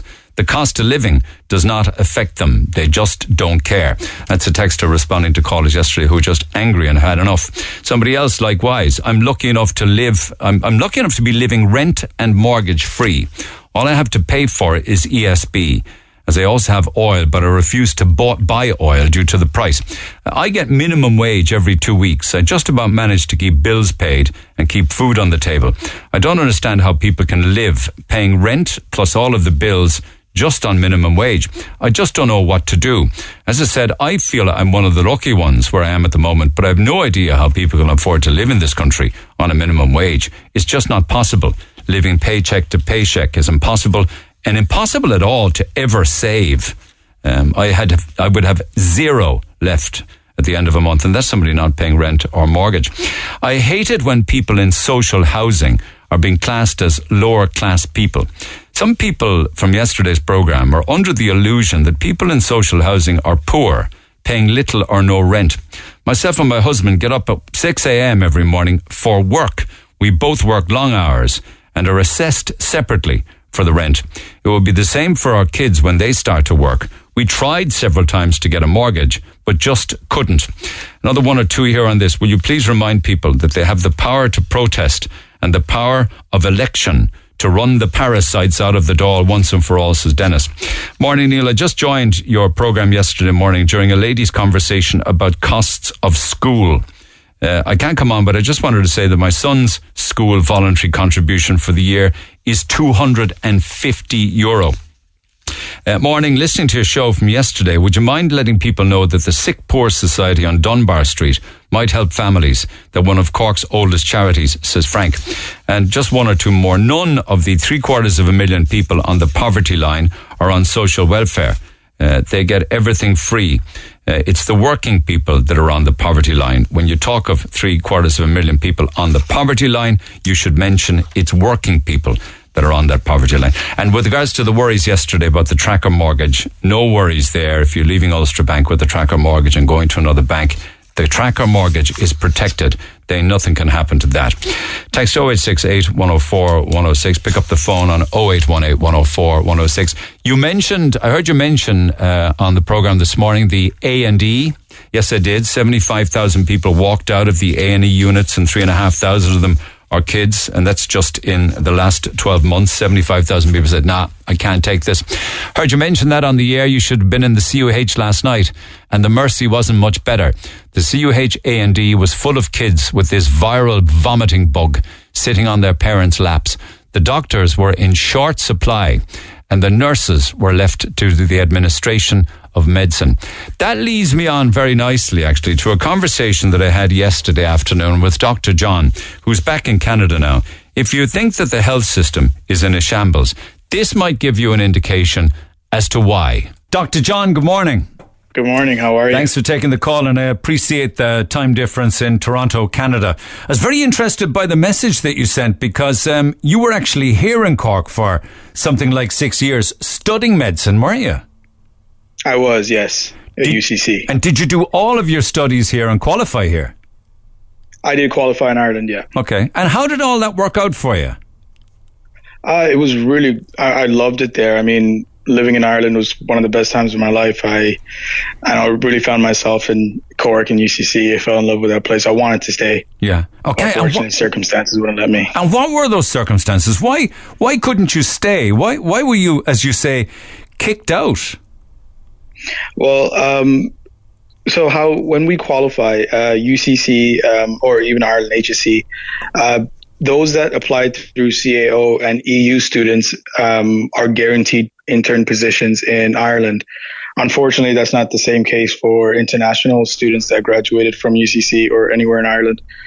There's only a handful of spots that are available to us, and almost like 70% of us don't, or 80% of us don't get any intern position in Ireland. But did you? Which is unfortunate. No, I didn't. So how come you ended up working in CUH in Cork and in another hospital setting in Kerry? Well, so that was our placements. So when I was in medical school, they would place us through hospitals in Cork or anywhere where UCC has university teaching hospitals. Okay. So you did all of those placements, etc., studied for the six year period. Did you qualify then? I did qualify after my time at UCC in Ireland. Yes. And did you have to bankroll all of those 6 years of study? I'm sorry, I don't know, what does that mean? Did you have to pay for it? Oh, yes, I did, yeah. International fees, which is quite hefty. Do you mind me asking just a little bit about that, as to how much money that would have been to, I guess, the Irish education system and the Irish health system? Sure, it was around 34,000 euros yearly. That's not including accommodation and food, etc. That's just tuition. So that's 190,000 euro in tuition fees alone. That's right, yeah. Okay. And you then wanted to stay. I haven't even put on what it would have been the cost of your living here. It could have been easily, could it have been the same again? Yeah, well, close to, yeah. That's nearly €500,000. Yeah, it was quite expensive. John, that's an incredible amount of money. And what happened? What happened at the end of your placement and the end of the tutorial aspect of the 6 years? After our exams, we qualify, and after we qualify is when the intern matching process starts. So they would let us know where we're placed and if we're placed for international students. Okay. So as a bit of a lottery goes on then, there's 40 available of the 300 interns for people outside of the EU, and you weren't lucky, no? I wasn't lucky enough, no, unfortunately. And did you... every student... Sorry, go ahead. I'm sorry? Yeah, go ahead. Every international student, we have to work as hard as any Irish student as well. So we all have merit, we all have, the guts to work in Ireland, but some of us aren't just lucky. And would it have been your plan to, because I'm really interested in this, would it have been your plan then to stay on and practice as a doctor in Ireland? Yes, that was my plan. So working as an NCHD and then maybe working as a consultant in Ireland. Okay. And were you going to specialise in any particular area? I was wanting to specialise in paediatrics. Gotcha. You know that there is a chronic shortage of doctors and consultants, and certainly people specialising in paediatrics in Ireland. You know that, the waiting list for kids. Yes. It's enormous. Yeah, it really is enormous. It's well over 100,000 children and 1 million on the waiting list. It's probably even higher than that. It's that bad, over 1 million people waiting for appointments. Because it's kind of bizarre, because I believe, and you can just bring me up to date on this, that a lot of people who actually study to become doctors here, go through the process here, go to college, go through the internship in hospitals, then leave Ireland to practice abroad, don't they? Yes. Many of my friends that I've qualified with are actually leaving Ireland this year to places like Australia, the UK. Some are going to the United States. So we lost you. Yeah. How do you feel about that? I feel pretty crushed. I fell in love with Ireland. It's my home. I love that place, and the fact that I wasn't able to stay it wasn't my choice. Just it hurts. It hurts. It just feels like Ireland doesn't want me. You said in your message to me they kick us out the first chance they get, and because there's a shortage of doctors, I'm not so sure what the HSE is trying to achieve. You were somebody who clearly wanted to stay. Yeah, for the long term. And make a difference. I always wanted to teach at the university as well to future medical students. And while you were here, you worked through COVID in CUH, I believe. Is that right? Yes, I did, yeah. Okay. And can I ask you about your experience within the CUH itself? What are you prepared to tell me about that? Because I know you were telling Seamus things like that it was overrun and under pressure, but that would be expected during COVID, right? Yes, it was. So most NCHDs and even consultants too, they were either close contacts or came down with COVID. And so that would put pressure on the remaining staff, and it was already understaffed pre-pandemic. So you can just imagine how much pressure these doctors, nurses, healthcare workers were in. And how were you treated, say, by management with regards to, say, did you get salary? Did you get time off? What were the shift lengths like? So as medical students, we don't get paid. It's just placements that we have. It's compulsory in order to gain qualification. But the NCHDs and the consultants were very understanding about our situation. Like if we were, we had close contacts, or if something happened, they were very understanding towards it. So it's not a case that people who, go through the college aspect of it could be judged on merit or ability to get an intern position, no? No, it is merit. Somewhat is merit for the international students. But, considering we all qualified and we have the same degree across Ireland, I don't see how we would differ from any other student. And would you say there were many who went through the college aspect of this outside the EU who spent nearly 200 grand in fees only to find nothing at the end of it? Do you think that's commonplace? Oh, yes, it's very common in Ireland. It's most of my friends, international friends from the United States or Malaysia, Canada, weren't matched into the HSC system. And they also would have wished to stay and practice? Yes, absolutely, yeah. We were all crushed when we found out we didn't get in. Crushed is a very apt word, actually, because I can't make sense of it in a country that's crying out for people who want to stay here, not train here and go abroad, but train here and stay. Yeah, I really wanted to stay. And I made some great friends. Yeah. And how long ago was it that you actually had to leave and go back to Canada? I was last year. Okay. So and very recent. How have you readjusted? I mean, are you practicing now in Toronto? I am practicing in Canada, not in Toronto, but in Canada. But I'm adjusting fairly well. I still miss Ireland quite a bit, but I mean, I'm back on my feet. Okay. So can I ask you, what did you like about Ireland so much that you miss? It's the people. The people they are just amazing. I made amazing friends. Everyone's just so welcoming and nice. And, you know, it's a beautiful country. You got so many places to visit that I'm from the city. I'm from Toronto, so I'm used to buildings, cars and whatnot. But Ireland, you go into the countryside, it's just beautiful, you know, and beautiful people. And did you do a lot of that, checking out the countryside? You know, did you like to hike, to walk, to swim, to fish, to climb mountains, things like that? Yes, when we had free time, which is rare, but yeah, my friends and I would just go explore Ireland, like the Ring of Kerry or Banner Beach and Tralee, stuff like that. And you know the training that you got here, does that qualify you to work and to practice as a doctor? You know, with Irish training overseas. Yes, so we have to do licensing examinations in other countries.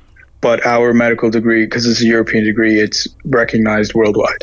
And would you have known in advance of coming here that there was a slim enough chance of you getting an internship and ultimately practicing here? Yeah, I did know that coming to Ireland. You did, you did. Yeah. Yeah. It seems to be a big money earner though, doesn't it, for the education system and the college system? Massive money earner, yes. See, I can't get over the fact that you're back there wanting to be here and we're crying out for people like you. I just can't get my head around that.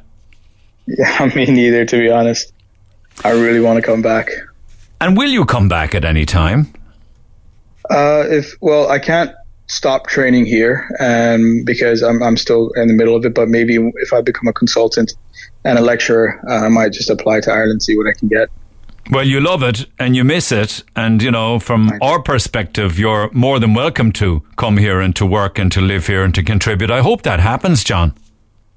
Oh, thank you so much. I hope it happens too. Okay. I want to come back. Yeah. Listen, if that does happen, feel free to stay in touch, yeah? Of course, yes. Thank you so much. Thank you for giving me this opportunity to speak.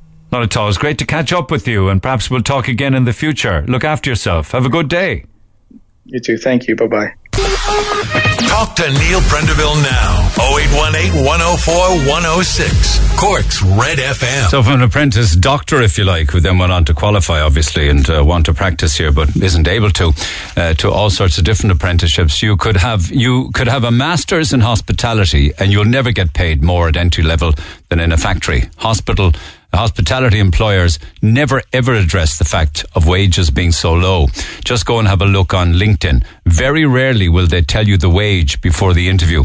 They wonder why there's a massive exodus in the industry then. It's all about wages. So more on that after 11 o'clock this morning. But you know something? Some things never change. A post this morning on the Ballyvalan notice board. I'm just wondering, is there anything at all can be done about the two tiny little ponies being ridden around Glen Heights in Ballyvalan the last 2 days by two young lads? First of all, they're too small to be ridden. The lads on them are bigger than the ponies. And secondly, I'm watching them out the window beating these poor misfortunate animals up and down the road with sticks. One of them is on the horse's back, while the other is pulling him back by the tail. The horse is clearly distressed. Before it's said, anyone living here knows you can't intervene if you want your windows or car left intact. These little ponies are tiny little things. Guards notified, can't do anything about it, they say. No one answering in the animal's home in Mahon. I wonder what else can be done. And so do I, because in spite of talking about it over and over again, and even the staff at Apple Computers coming together and emailing me at length with regards to what they witness on a daily basis, nothing seems to change. We're back after 11. Text 0868 104 106. This is the Neil Prendeville Show. Text and WhatsApp 086 8104 106. Cork's Red FM. Meanwhile, in happier news, right across this week, we've this wonderful trip to Paris for you and whomever you choose to take with you, courtesy of Cork Airport and Vueling Airlines. It's a fantastic city break. Return flights of both of you with Vueling Airlines. Hotel accommodation in Paris for 2 nights. You'll get €200 voucher to spend at the Loop at Cork Airport. You do serious damage with that. Access to the Aspire Executive Lounge at the airport before you board the plane, and free parking for the duration of your trip. So you can text or WhatsApp your best holiday moment or memory. It can be from childhood or adolescence, teenage years, whatever the case may be. And we're getting a massive response to that, so I want to drill into it between now and midday. We'll do lots more besides, but also your emails and calls on that. So it's a weekend break for 2. We will have a daily qualifier every day this week and pick a winner on Friday. I'm Lana O'Connor. Red FM News is first for local, national and international news, and you can stay up to date by tuning into our hourly news bulletins or by clicking on redfm.ie. 104 to 106 Red FM. This is the Neil Prendeville Show. By email, thank you, Gary. He says, listen to your show yesterday morning about the overtime being paid to Cork City Council staff. Back in 2018, I was spending time with a sick relative in Cork City, and I noticed a council truck parked at various times of the same day. Upon asking my relative about this truck, I was informed that the driver was a council employee, and this was going on for years. I brought it to the attention of the council that one of their employees was spending a large portion of his day at home with the council truck parked, blocking the road outside his house. I took notes of the times and dates and forwarded all of this to council, also bringing to their attention that it was our tax paying this person's wages, only for him to be sitting at home. To date, no action has been taken. Only last week, I've seen the same truck parked at the corner of this person's road for a number of hours. I took pictures, forwarded them on, and still nothing's been done about it. This is unacceptable in today's world. Thanks for taking the time to read. Love the show. And that by email to Neil at redfm.ie. So that was to do with the high levels of overtime being paid at Cork City Council. The auditors were into Cork City Council looking at how they manage their business, because it is a business at the end of the day. And they were looking at overtime. They were looking at the paper trail and getting value for money as to how Cork City Council spend their money. They were somewhat critical of the electric vehicles that were bought by Cork City. They were very critical of the robot trees, wondering, my words, not them, but what in the name of God possessed you to buy those things without doing proper due diligence on it? But City Council said, well, we couldn't do due diligence on it because it's new technology, and we thought it was a good thing to spend over 450 grand on them. And there they sit. Expensive benches, I suppose you'd say. Anyway, text 0868 104 106. Pick up the phone on 0818 104 106. Just staying with, I mentioned earlier on about block release for tradespeople, right? And we were talking about apprenticeships and what have you, because they're thinking now that a good idea would be to start an apprenticeship course or a new kind of apprenticeship for hospitality and bar staff. So I want to get the thoughts of you listeners on this one. And Dick is standing by. First up, Brian. Brian, good morning. Neil, how are you doing? Good, my man, because you have your own business. You're a tradesman running a trades business, isn't that right? That's pretty much it, yeah. Do you mind me asking which trade? It's actually, I'm a fabricator welder by trade, and then I went back to college and done the advanced welding as well. Okay. Do you take on apprentices? I spoke to you about 3 years ago. I had actually took on an apprentice and it never worked out with us, you know. But at the time I searched high and low for apprentices and I couldn't get one. So I actually took on a guy that had just come out of the army. And it has worked out smashingly for me. Okay. Couldn't get a better guy, to be fair. He does exactly what I need him to do. Nothing more, nothing less. He's here every morning. And did you train him? Are you training him? No. He came in, like, Pierce is actually older than me. He's nearly 50 at this stage.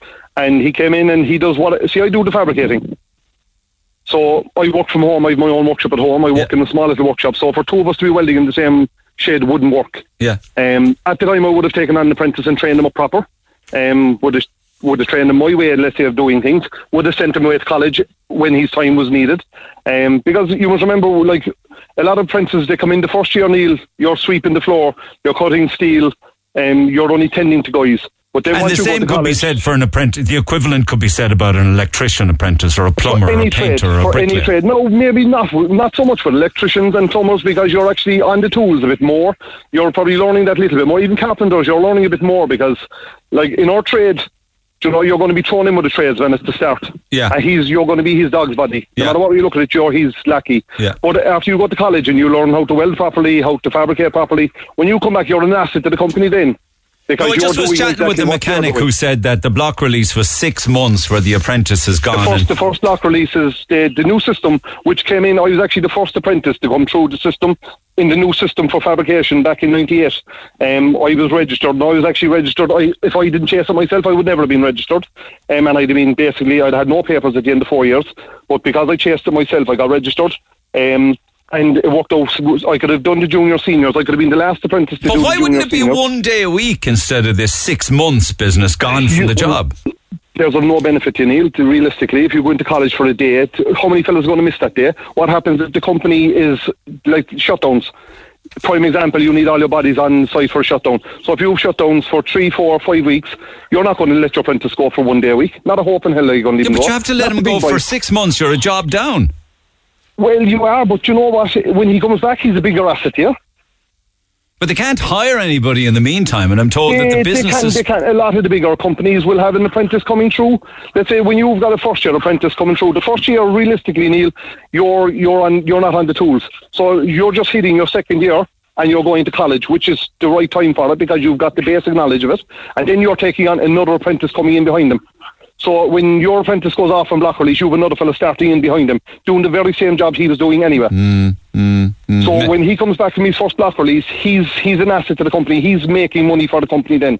And they have 2 block releases after that. And where is more learned? Is more learned in the college, or is more learned on the job? The first block release is essential. Realistically, it is essential. You learn an awful lot. And you know what? You're one-to-one with an instructor. You've got 10, 12, maybe 15 lads in the class. You're all in the same level. So you're learning more. And you know what? You learn from the lads that you're working with as well, because not everyone, like steel fabrication, you've got different fabrications. You've got stainless steel fabrication, you've got heavy structural fabrication, you've got wrought iron fabrication. So you're all learning different things, you know. Well, I can tell you, there's a breakdown in the papers that talks about the amount of skills that we need just to stand still is 51,697. That's what we need. We're short. And in your area, which is fabrication, 1,817 qualified fabricators are needed now just to stand still. I don't think there's a demand there at the moment, Neil. But what happens when it goes quiet? Where are all these apprentices that just... No, there's a 50,000 black hole at the moment for construction workers, and I've just completely. Come here, you can't get a plumber at the moment. You can't get a painter. You can't get an electrician. Yeah. And you know what? They work hard. You know, you're on a job in the morning. We see it here ourselves with supply demand, with demand for supplies. Now we've been lucky this year. Last year was a disaster for supplies, but this year it's kind of cut back an awful lot more. And we've got people ringing us, and do you know what? You're in one job, and like we're only a small company, but the big companies would have to have bodies on 7 or 8 different sites, and some of the sites need them more. So, like, it's grand at the moment. There is a demand there for at the moment. But what happens in 4 or 5 years' time? These apprentices are coming out, they're qualified. The next thing things go quiet. Where are they going to go? Are you guys in the trade? Australia and Canada and places. But are you guys expecting things to collapse again like they did before? No. Do you know what? To be fair, I don't really. There's a lot of scaremongering there. But people are spending their own money. A couple of years ago, Neil, people were spending the bank's money. Now they're spending their own money that they recouped during the COVID. But that's not limitless. That's not limitless cash. Like, I'm hearing from some retailers saying just that. Oh yeah, there was a lot of money being spent during lockdown and all sorts of stuff, savings and pub payments. That's gone now. It's gone, but come here, at the other side of it then too, you have all the pharmaceutical plants, like people are working in these and they're still making good money. They've made good money during the lockdown as well. Yeah, but I just don't think people have a limitless supply of savings, like, you know, I'm just wondering where... definitely not. But sure, come here, the wages haven't increased at all. You must remember, like, tradesmen are demand, there's a demand for it, but the wages haven't increased. It's materials and supply has increased. Well, like, we've had 5 increases in galvanising since September, and there's another increase next month of 5%. But you're passing it on, Brian. You know, Well, we have to put it into our price, and we have to amalgamate it. Yeah. The price of diesel and everything else has gone through the roof. Yeah, you know? I mean, you're not a charity. If the price of materials go up, we have to amalgamate it into the price. But you know, you can't. Like, if I priced the job back in January, Now I'm only giving people 4 weeks notice or 4 weeks lieu on a job. If I price a job today, I'll only stand over for 4 weeks until they give me the go ahead. So are the trades now saying when they quote for a job, are they saying, I'm giving you this price now, but it's only valid for a month? Builder providers will only give it 24 hours. What? Really? Builder providers will give it 24 hours because that's all they can stand over. And come here, it's gouging in a lot of sense because it's like the diesel. There's plenty of diesel in the country before they ever pumped up the prices. But sure, everyone has to take the hit on it then. But sure, how much the country and sure, garages at the moment are pumping up the prices again because they're told, the price is going to increase this week. That's a very grey area, I have to say. I think the builders, suppliers, though, are caught in the middle because they have to get the supplies in and they're getting it from somebody else and they're the middleman, and they're left. Well, sure, it's like any suppliers now, any company, Neil, at this stage. Like if I need steel, I order it, but I'm paying for the travel. If I'm going to galvanising, I'm burning diesel. If I go measuring work, I'm using my own car. It's my time and car, but I'm spending diesel. If I don't get the job, I'm out of pocket. Yeah. Do you understand? There's and even with apprentices, to be fair, like if I was an apprentice, if I wanted to serve my time in the morning as a plumber or an electrician, I'd want to be out of carpenter. That's where the money is. Like, Neil, you must look at it. Plumbers, electricians and carpenters. We need 7,000 plumbers. We need 7,000 electricians. I'm sure there's a section from carpenters here somewhere on this sheet. I'll find it at some... Yeah, carpenters. We need 7,350 carpenters and joiners in this country. Because there's plenty of work. If you... Like, when I was an apprentice, I used to be doing a couple of foxes at home to make up my wages. Because our wages, I started on £60 a week. I used to give 30 of that to my mother as an apprentice. You know, and I said, no, I don't drink or smoke, so I was grand at the time. I had no problem surviving on £30 a week. If I'd done a half day on a Saturday, I got an extra £12. You know, which is small money. But like my money as an apprentice was smaller than what they're getting now. But at the same time, if you want to make money, plumbers, electricians, carpenters. But if there is a demand for them, right, and they're not coming through as apprentices, right, and we need 7,000 electricians, 7,500 carpenters, 7,000 plumbers, 3,500 plasterers, 4,500 painters and decorators, 2,000 bricklayers. We need all of those in the next 5-6 years. Why don't they just come in from overseas? Is the money that bad that they don't want to work here? Are you looking at the same quality? I don't know, are you? That's the problem. You're not, Neil. You're not. It's like this. There's a saying in the trade. Good work isn't cheap. Cheap work isn't good. Yeah. You know, you get what you pay for. If you want a 5-8 job, you can pay a fella 5-8 money, and you get a shit job, and then you have to get a fella come in and solve the problem after.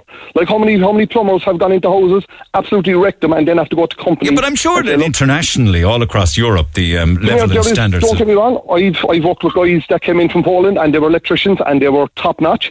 But I've also worked with guys that were supposed to be electricians and I wouldn't get them to plug in the kettle. And they were cowboys, yeah, gotcha. Okay. And they have papers to back up their trade. But come here, there's fellas here, they're saying they're plumbers and they're not related to a plumber. You know, so, like, good work isn't cheap, cheap work isn't good. I know, yeah. I like the term 5-8. I haven't heard that in years. Thanks for reminding me of that great saying. Thanks, Brian. No, we were called it. Not about it. Please, my man. Take care. Cheers. Good luck to you. Dick, good morning.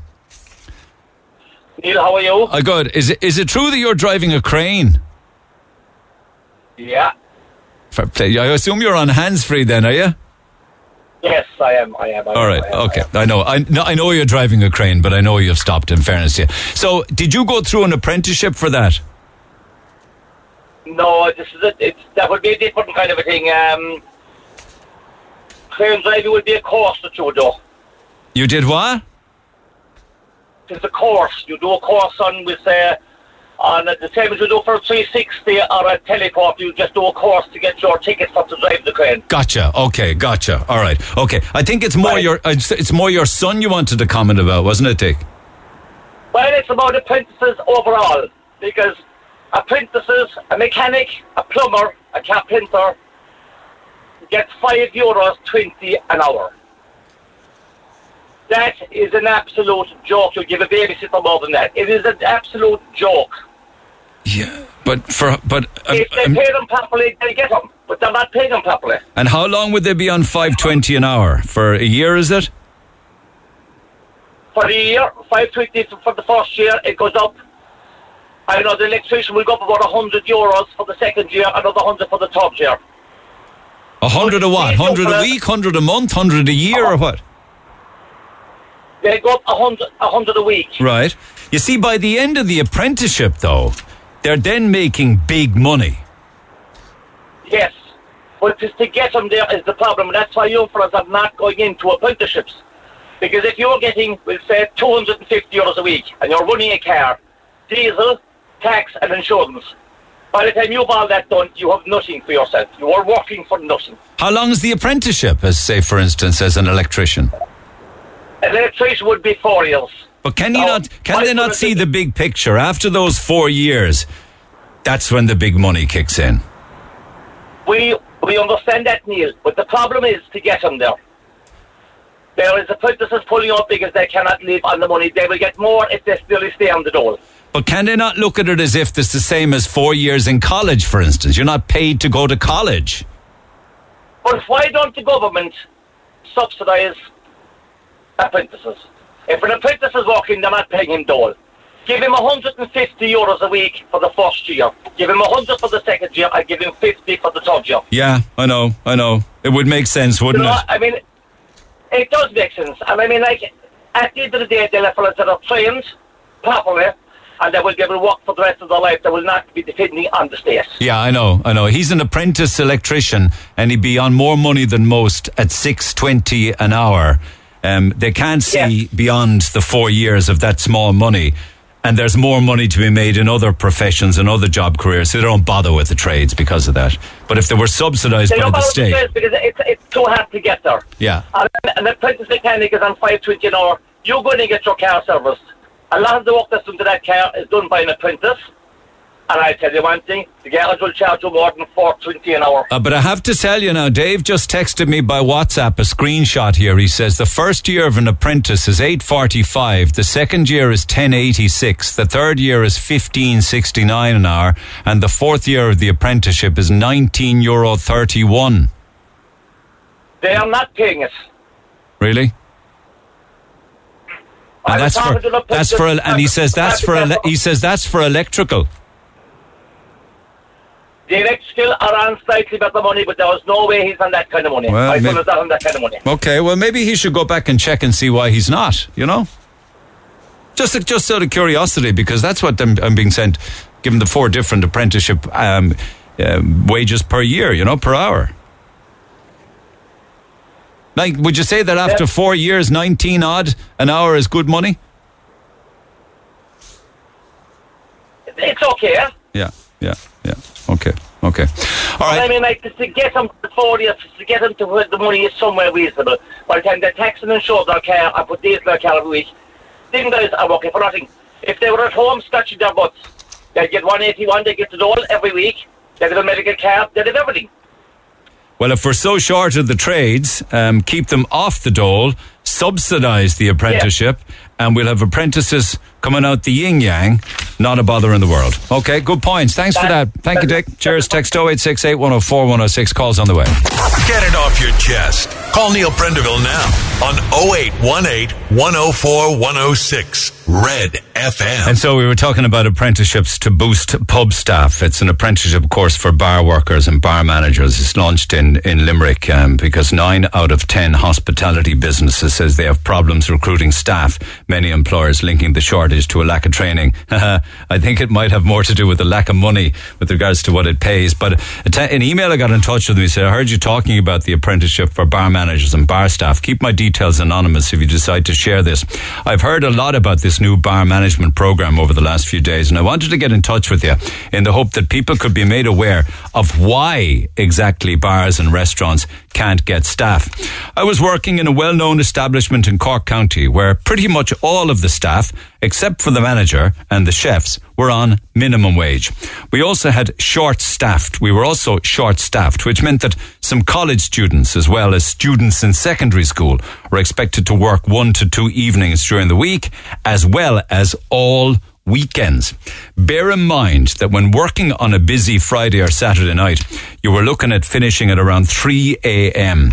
There were numerous occasions where I would finish on a Saturday night into Sunday morning at 3 o'clock in the morning, and I'd have to start again at midday on the Sunday.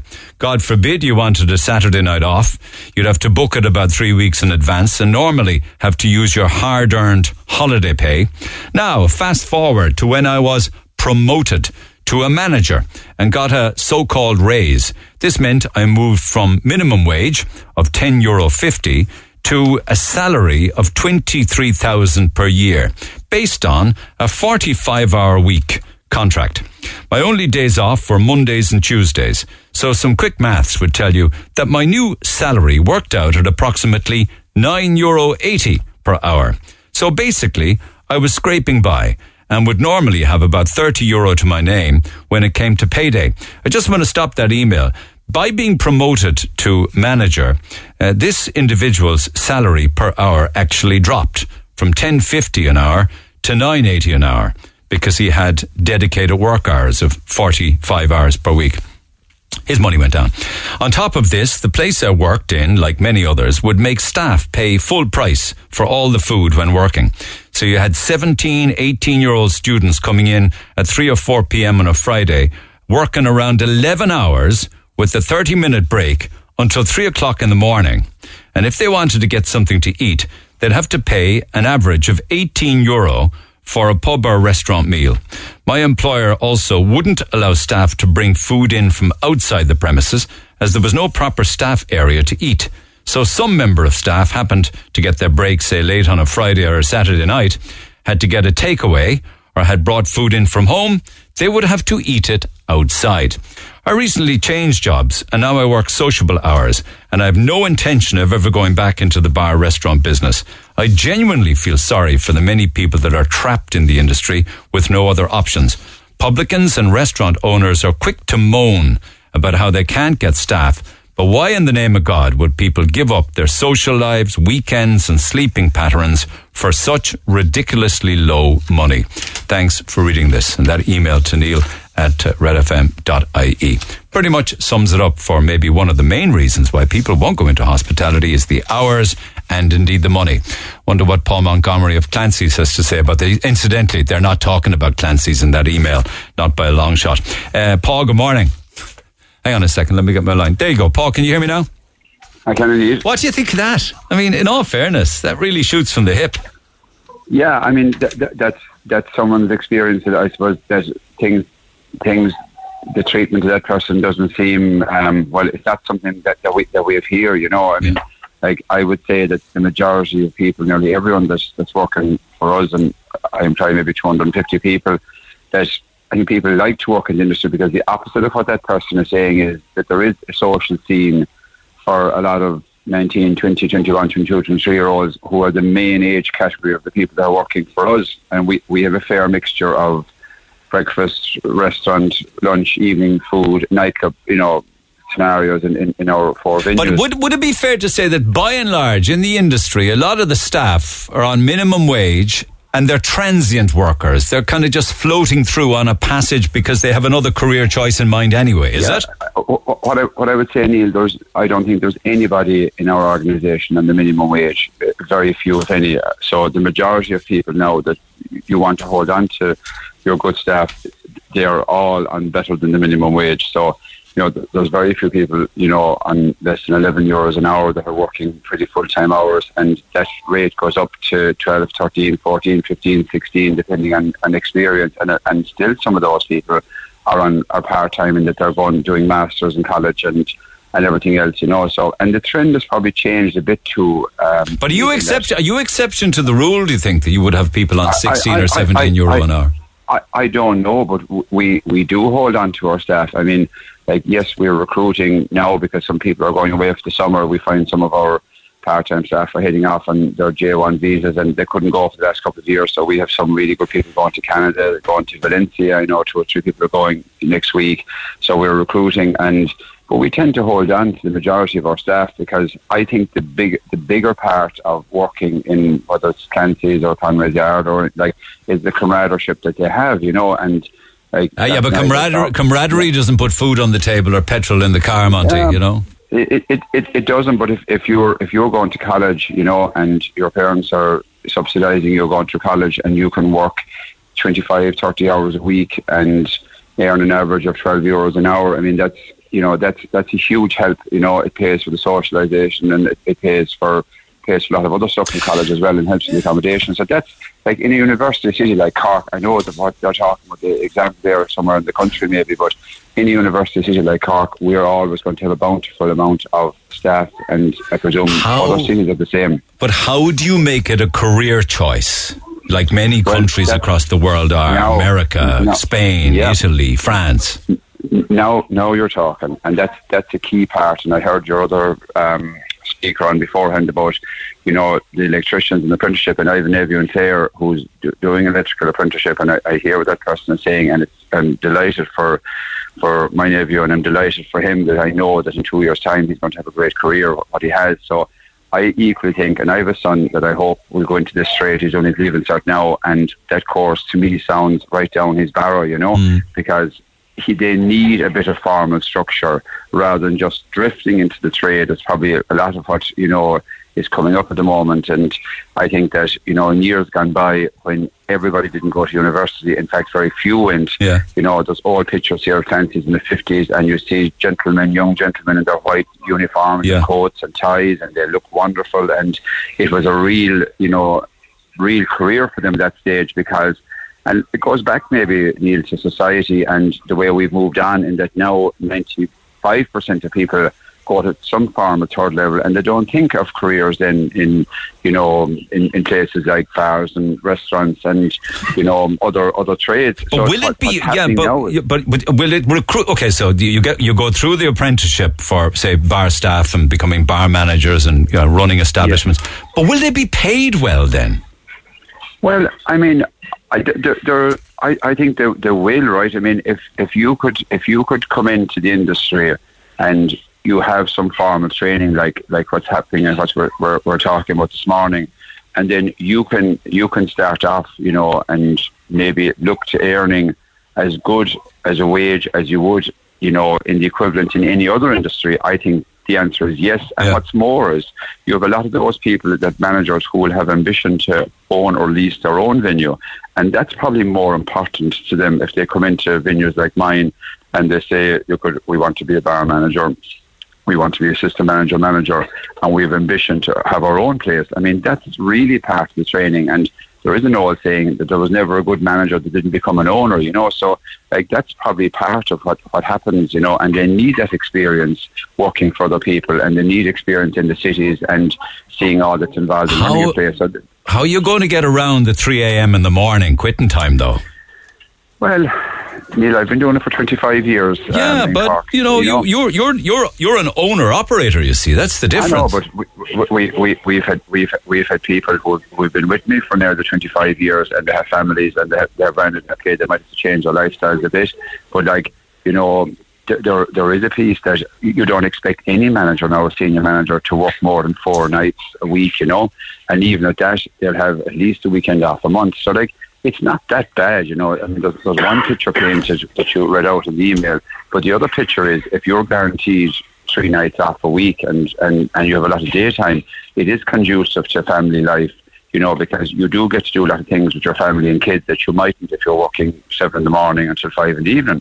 So there's another side to life as well that can be quite enjoyable, I mean, the big thing is obviously is that if you can finish in good time, in reasonable time, even if it's 3 or 4 a.m. and you're not having a drink, and you keep away from that, I mean, that's the big part of it. Could I just ask you finally, do you think that our tipping mentality has a lot to do? I think in some countries the wages are quite low, but the tips are very big and they supplement the earnings big time. Does that need to change?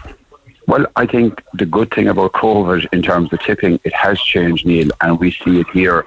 So that, it came into the table service, like we'll say this summer now, we're back to a lot of table service, especially in Conway's Yard, and the younger people want that. So they're getting their cocktails delivered to them, they're getting the 4 drinks, and they're paying there and then, and they do include tips. So I think the table service part and sitting at your table and serving your table for the past 2 to 3 years has helped that, and I think that it is encouraged, and I think it will be. There is a fear in Irish society that a lot of the owners don't allow the tips to go to the staff. Is that accurate, do you think, or is it? Well, if I was speaking for Princess Street here, I know Claire's business next door and Tory across the way and Rossini's net, all the staff do well in their tips, and they're quite happy. So I can only speak for places I know, and that I don't think that any legitimate, well-run venue would do that to their staff. Okay, feel free to stay there if you wish, Paul Montgomery. I want to chat with Michael O'Donovan for the VFI. Michael, good morning. I think you were at you've got your own pub, of course, in the South Main Street, but you were at the launch of this apprenticeship in Limerick, were you?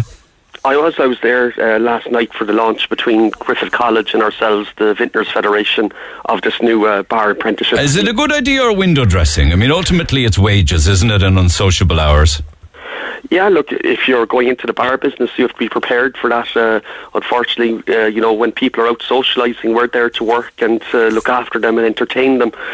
But this was designed by publicans, and, we saw, I suppose, prior to COVID, that staffing was even becoming an issue, and we wanted to put structures in place that when people got promoted in business, that they could go do a course from the bar and, give them a degree course, which is what we've set up now, a level 7 degree course, and it covers all areas of the bars. So like they get training in licensing laws, bar operation, communication skill, food and beverage, personal development, the accounting side of the bar. So it gives them a rounded, I suppose, background to what they're doing, and at the end of the 3 years they'll get a degree, and look, they can travel the world with it if they want, but hopefully they'd stay here in Ireland and work. And as Paul alluded to there, it will hopefully make our industry more professional going forward. Yeah, who pays for the course? The publican pays for the course for the student to go on it. It's a 3-year course. It'll be over different modules, but I suppose the good thing is the student would earn a wage while they're working in the bar, and they would be going to college part-time, so they get the best of both worlds. But there's no guarantee the starting wage then, the traditional starting wage after the apprenticeship ends, is there? No, but Neil, the one thing I would say is, look, at the moment, as Paul alluded to there, we're in a battle to hold on to our staff. The email you read there, I would say that's from very olden times, because I don't know of any publican that's operating it that way. Minimum wage, I don't, I meet publicans every day and be talking to them. I haven't heard of a publican paying a member of staff minimum wage. No, I know that, but maybe they were paying it before COVID. Maybe manners were put on publicans because of COVID. Then you realise, you look around, you can't get staff anymore because they've either gone overseas or they've gone into other career choice, and you're panicked. I wouldn't say we're panicked, but I think things have changed, and I think people that are now in the industry want to work in the industry, and they want to be rewarded for working in the industry, and I think that's what's happening. And I think this then is leading to development of this degree course. I think, wages isn't the biggest factor that we have at the moment. And, publicans are even changing, as Paul said, their rosters, to accommodate people and giving people time off. But obviously we need a cohort to work when people are out as well, because that's the core of our business. Okay. Because I'm out of time for now, but just to point to both of you, actually, I'm reading this morning in the papers that restaurants and bars are considering legal action over a potential loss of trade over the summer, because 17,500 beds in hotels and guest houses and B&Bs have Ukrainian refugees in them. You guys are worried that your income across the summer will be decimated because there'll be no tourists because they can't sleep anywhere. What are your thoughts on that, Michael? Yeah, look, it's a big factor. I think we're lucky here in Cork. We have a lot of hotels where there's accommodation, but there are parts across the country where, look at Lisdoonvarna, for example, the hotels have been taken up by Ukraine. Oh, Cork here as well, and East Cork and West Cork and places like that. Yeah, look, it does affect Cork, but not to the extent of other places around the country, where there's no accommodation, where there's nothing, at least we have accommodation. Unfortunately, prices have increased, and that may be a factor for tourists. But look, I suppose we're in exceptional times with the... But are you looking, have you got the begging bowl out? Looking for... No, not yet, Neil, but look, it's something that we are, I suppose, listening to our members around the country, and it is something that we're watching at the moment. Finally, Paul, what do you anticipate the summer to be like? It's too early to say what bookings might be like. Well, I know that one advantage we have, since we have all these res diary systems and now and booking systems that we'll keep on to from COVID times, I mean, bookings look good, Neil, and we've had several days in the last week or two, midweek, that were full, you know, over 3 floors, the rooftop and that. I just think, going back to what you said there, and it answers this question as well, and what Michael is saying, is that there's always going to be some crisis coming up. Like, we just have to entertain people. That's our job. And I keep going back to that. Let's put on a good show for people, and food and drink, and encourage people to come out and have a good time, and that will resolve most issues. If people, you know, we're Disneyland for adults. Like, we need to entertain people, to give people a break from their jobs, from their work, and whether it's a 40th birthday party or a graduation or whatever it is, or just a simple night out, or watching Liverpool in the Champions League final, just give people entertainment and they will come out, and we'll have a good summer. That's the quote of the day for me, that pubs are Disneyland for adults. And now you've got the outdoor drinking laws extended across the summer, yes. So if we get a bit of sun, fantastic. Quids in. Sun is coming. Keep our prayers said, and we'll be fine. Okay, thank you, gentlemen. Much obliged to you. Michael O'Donovan from the VFI and Paul Montgomery from Conway's Yard and Clancy's. Text 0868 104 106. Would you work, if you had a choice, would you work in hospitality? Would you work in the bar, restaurant business? If so, why so? If not, why not? Text 0868 104 106. The Neil Prendeville Show on Cork's Red FM. Our phone lines remain open after midday, 0818 104 106. And because I gave quite an amount of time, and rightly so, to to Santina Cawley's cruel death, I didn't get enough time to do a lot of other business this morning, which was my intention. But tomorrow will be a better day, and so will Thursday and Friday. And we have a wonderful weekend break to give away, courtesy of ourselves in Cork Airport and Vueling Airlines. It's a fantastic city break to Paris with return flights for 2 from Cork. With Vueling Airlines, hotel accommodation for 2 nights in Paris. You get €200 voucher to spend in the Loop at Cork Airport. Car parking for your car is free at the airport if you win this prize, and you will stay in the Aspire Executive Lounge while awaiting your flight.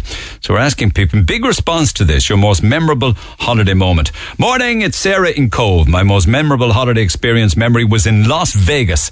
Myself and my husband went for 5 days, got married in the Little White Chapel, as you do, went for dinner in Gordon Ramsay's restaurant in Caesar's Palace Hotel, and then the next day we flew down into the Grand Canyon in a heliocopter. It was an amazing experience that I'll never forget. We then went on to New York, where it was absolutely freezing. A big change from Vegas, but I wouldn't have changed a thing. Thank you, Sarah. 1 or 2 more. A memorable holiday moment for me was 3 years ago when I went with my boyfriend to Italy. It was our first trip together as a couple. Very romantic, very warm, full of happiness and love. The trip itself was just memorable because it made us realise that we were going to be together for life, says Carmen. My most memorable holiday is when I went to Paris and was wearing a long skirt. I walked over an air vent and had a very Marilyn Monroe moment, except I wasn't as prepared as her, and the skirt went straight up over my head. I had to reach over my head to be able to bring my skirt back down again. I'd love to go back to get a chance to restore my dignity, says Niamh in Cork City, or else to go back and to do it all over again. To the phone lines we go. Shelley, good morning. Hello, how are you? This is actually another wardrobe misadventure, is it? It is, yeah. With a couple of sports equipment involved as well. All right, we had a couple of those yesterday. Anyway, go ahead. Yeah. So basically, a buddy of mine, we're in our 20s and we're off in Cyprus on holiday, and we got 2 lilos and down to the beach on the moped and blew up the lilos and in the sea because it was too hot on the beach, and took off the bikini tops to tan the back without lines. The next thing, a wave hit us and my friend Gail lost her bikini top. So because we'd come down in I had a skirt and she had a pair of shorts and the bikinis, that was it. We'd nothing to wear going back, so we ended up having to tie my skirt round her.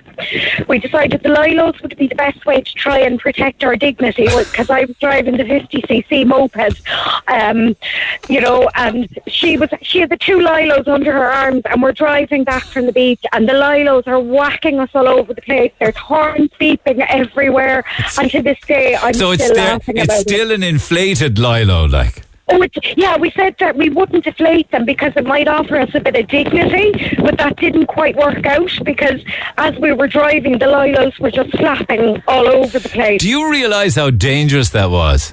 Yes, I do, but this was 20 odd years ago. But yeah, it's so funny. Looking back in it. yeah, looking back on it. Well, yeah. I think maybe a one-piece swimsuit is the only answer there, isn't it? Well, I think absolutely. Well, I was lucky that I retained the top of my bikini, but she didn't. And I still remember exactly what I was wearing because it was a purple short tie-dye skirt, and we had to tie it round her boobs on the way back. Another caller yesterday was talking about coming down one of the water slides and losing her bikini top on the water slide. Easily done. Easily done. Oh, I love it. I love it. I love it. Thanks, Shelley. Cheers for now. Hang in there. Let's see what happens. Aileen, good morning. Good morning. What have I got here? Thanks for your lengthy text. It's always better to chat. You were off to Fuerteventura for your first ever holiday, was it? Well, it was my parents' first ever holiday. Yeah, it was about 10 or 11 years ago. Okay, what happened? So brought my parents. My parents had never been away. That was fine. And I had booked into an apartment complex. Was it your present to them, yeah? It was a present to them, yeah. It was their wedding anniversary.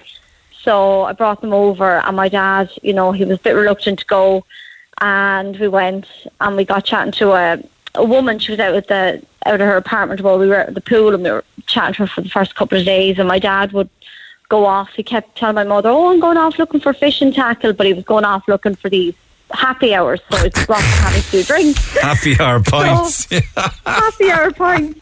So this was the highlight. Maybe you could go to a fishing tackle shop that also was a pub. You know those ones? Fishing tackle on one side, pub on the other. So it was the 3rd or 4th day in, and the woman came over to us and she goes, "Is your dad okay?" I was like, "Yeah, what's after happening?" She goes, "Did he not tell you?" I said, "No." I said, is there something wrong?" And she said, "Well, don't say I told you." And she had gone into her apartment and she was getting undressed or whatever, and she heard this snoring. And here she looked in her bed, and my dad was fast asleep in her bed, and she had to wake him. But to this day, we never told him we knew because he'd be too embarrassed. But I always said to my mother, I said, when he's gone, I said, I'm going to tell everyone the story. I'm in Wexford, so hopefully... Has he passed away since, Aileen? No, but I've told my mother when he does, I will tell everybody. But to be fair to him, you feel safe as a Wexford girl telling the story in Cork, do you? Absolutely, I wouldn't tell it on a Wexford radio station. So he'd go out for his few happy hour pints and come back for a snooze in the afternoon, but sadly went into the wrong apartment. Yes, because they all looked the same, to be fair, and the numbers were quite small. And then we were back about 2 weeks, and he had a bit of a fall, and it turned out he'd really bad cataracts and never told us. That's the reason he was in the wrong apartment. Absolutely, that was the reason. So, yeah, the poor woman had to wake him. She was like, "What's the noise?" And she turned around, he was fast asleep on her bed. I love it. Yeah. I love it. That's a Faulty Towers moment, really. That's like something that would happen in an episode of Faulty Towers. Thanks for that, Aileen. Hang in there. Colin, good morning. Hey, good morning. Okay, 2003, you and a bunch of lads from Tipperary. Where'd you go? So we headed off all on our first big lads holidays, kind of in between our styles, t-shirts on, the whole lot, sun cream, nowhere to be seen. Headed off to Hersonesus in Crete.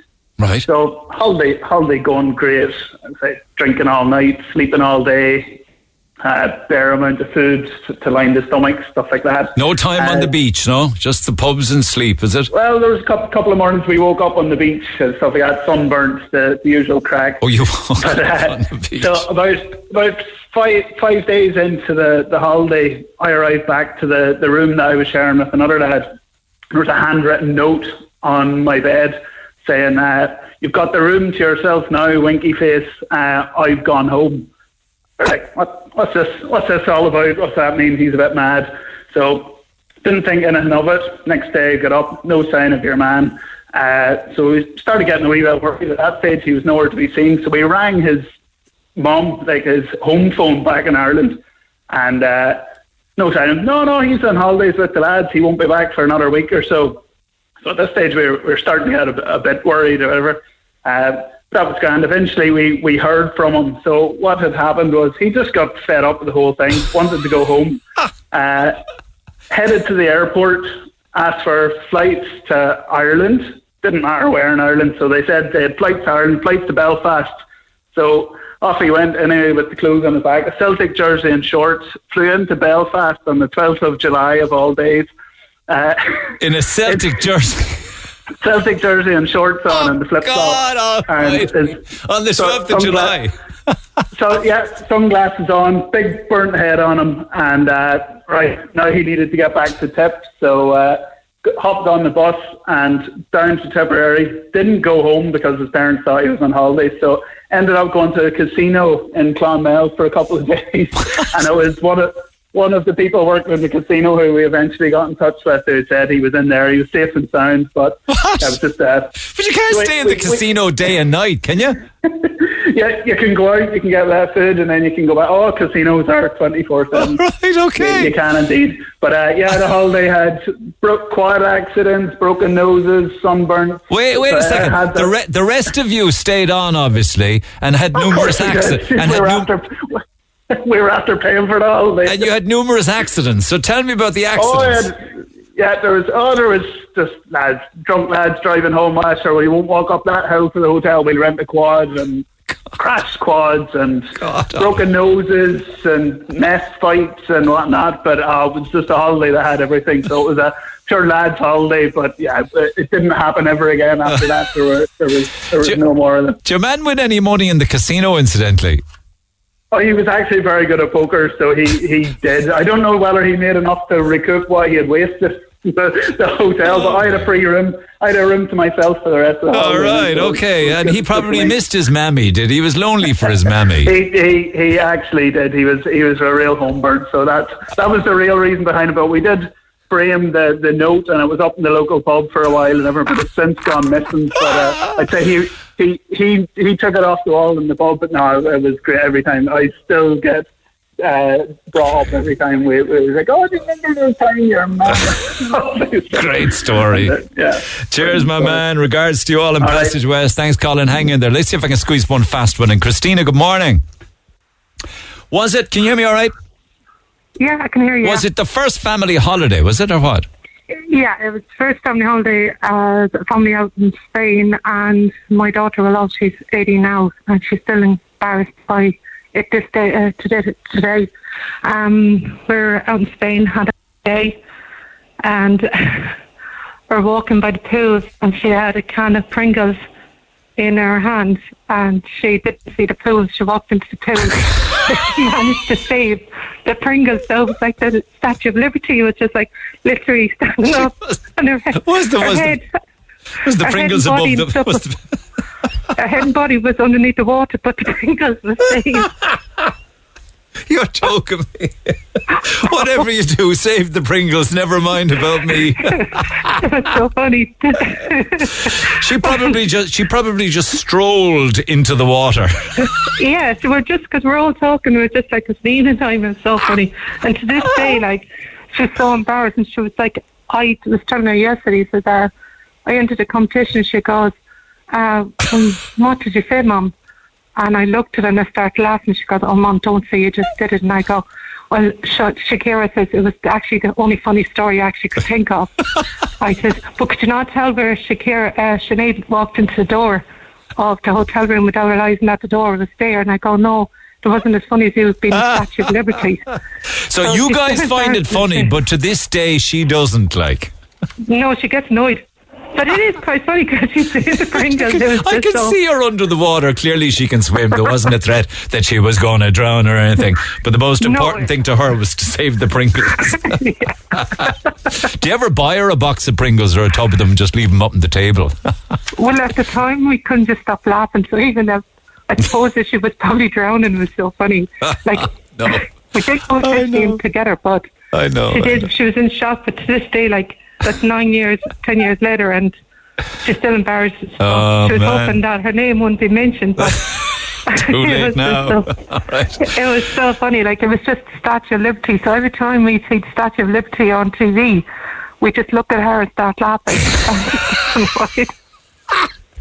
Thanks, Christina. That's fantastic. Well said. Well said. Keep those stories coming. Either text 0868 104 106 or email them to Neil@redfm.ie. We'll pick a winner after the break. Talk to Neil Prendeville now. 0818-104-106. Another thing, of Cork's course, Red do with FM. hospitality is the cost of hotel rooms at the moment. I'll come back to that tomorrow. But do share your stories, please. Have you ever worked in hospitality? Would you work in hospitality? What was your experience? Text 0868-104-106. I'd love to hear from you. Email neil@redfm.ie. Just finally, Colin. Yes.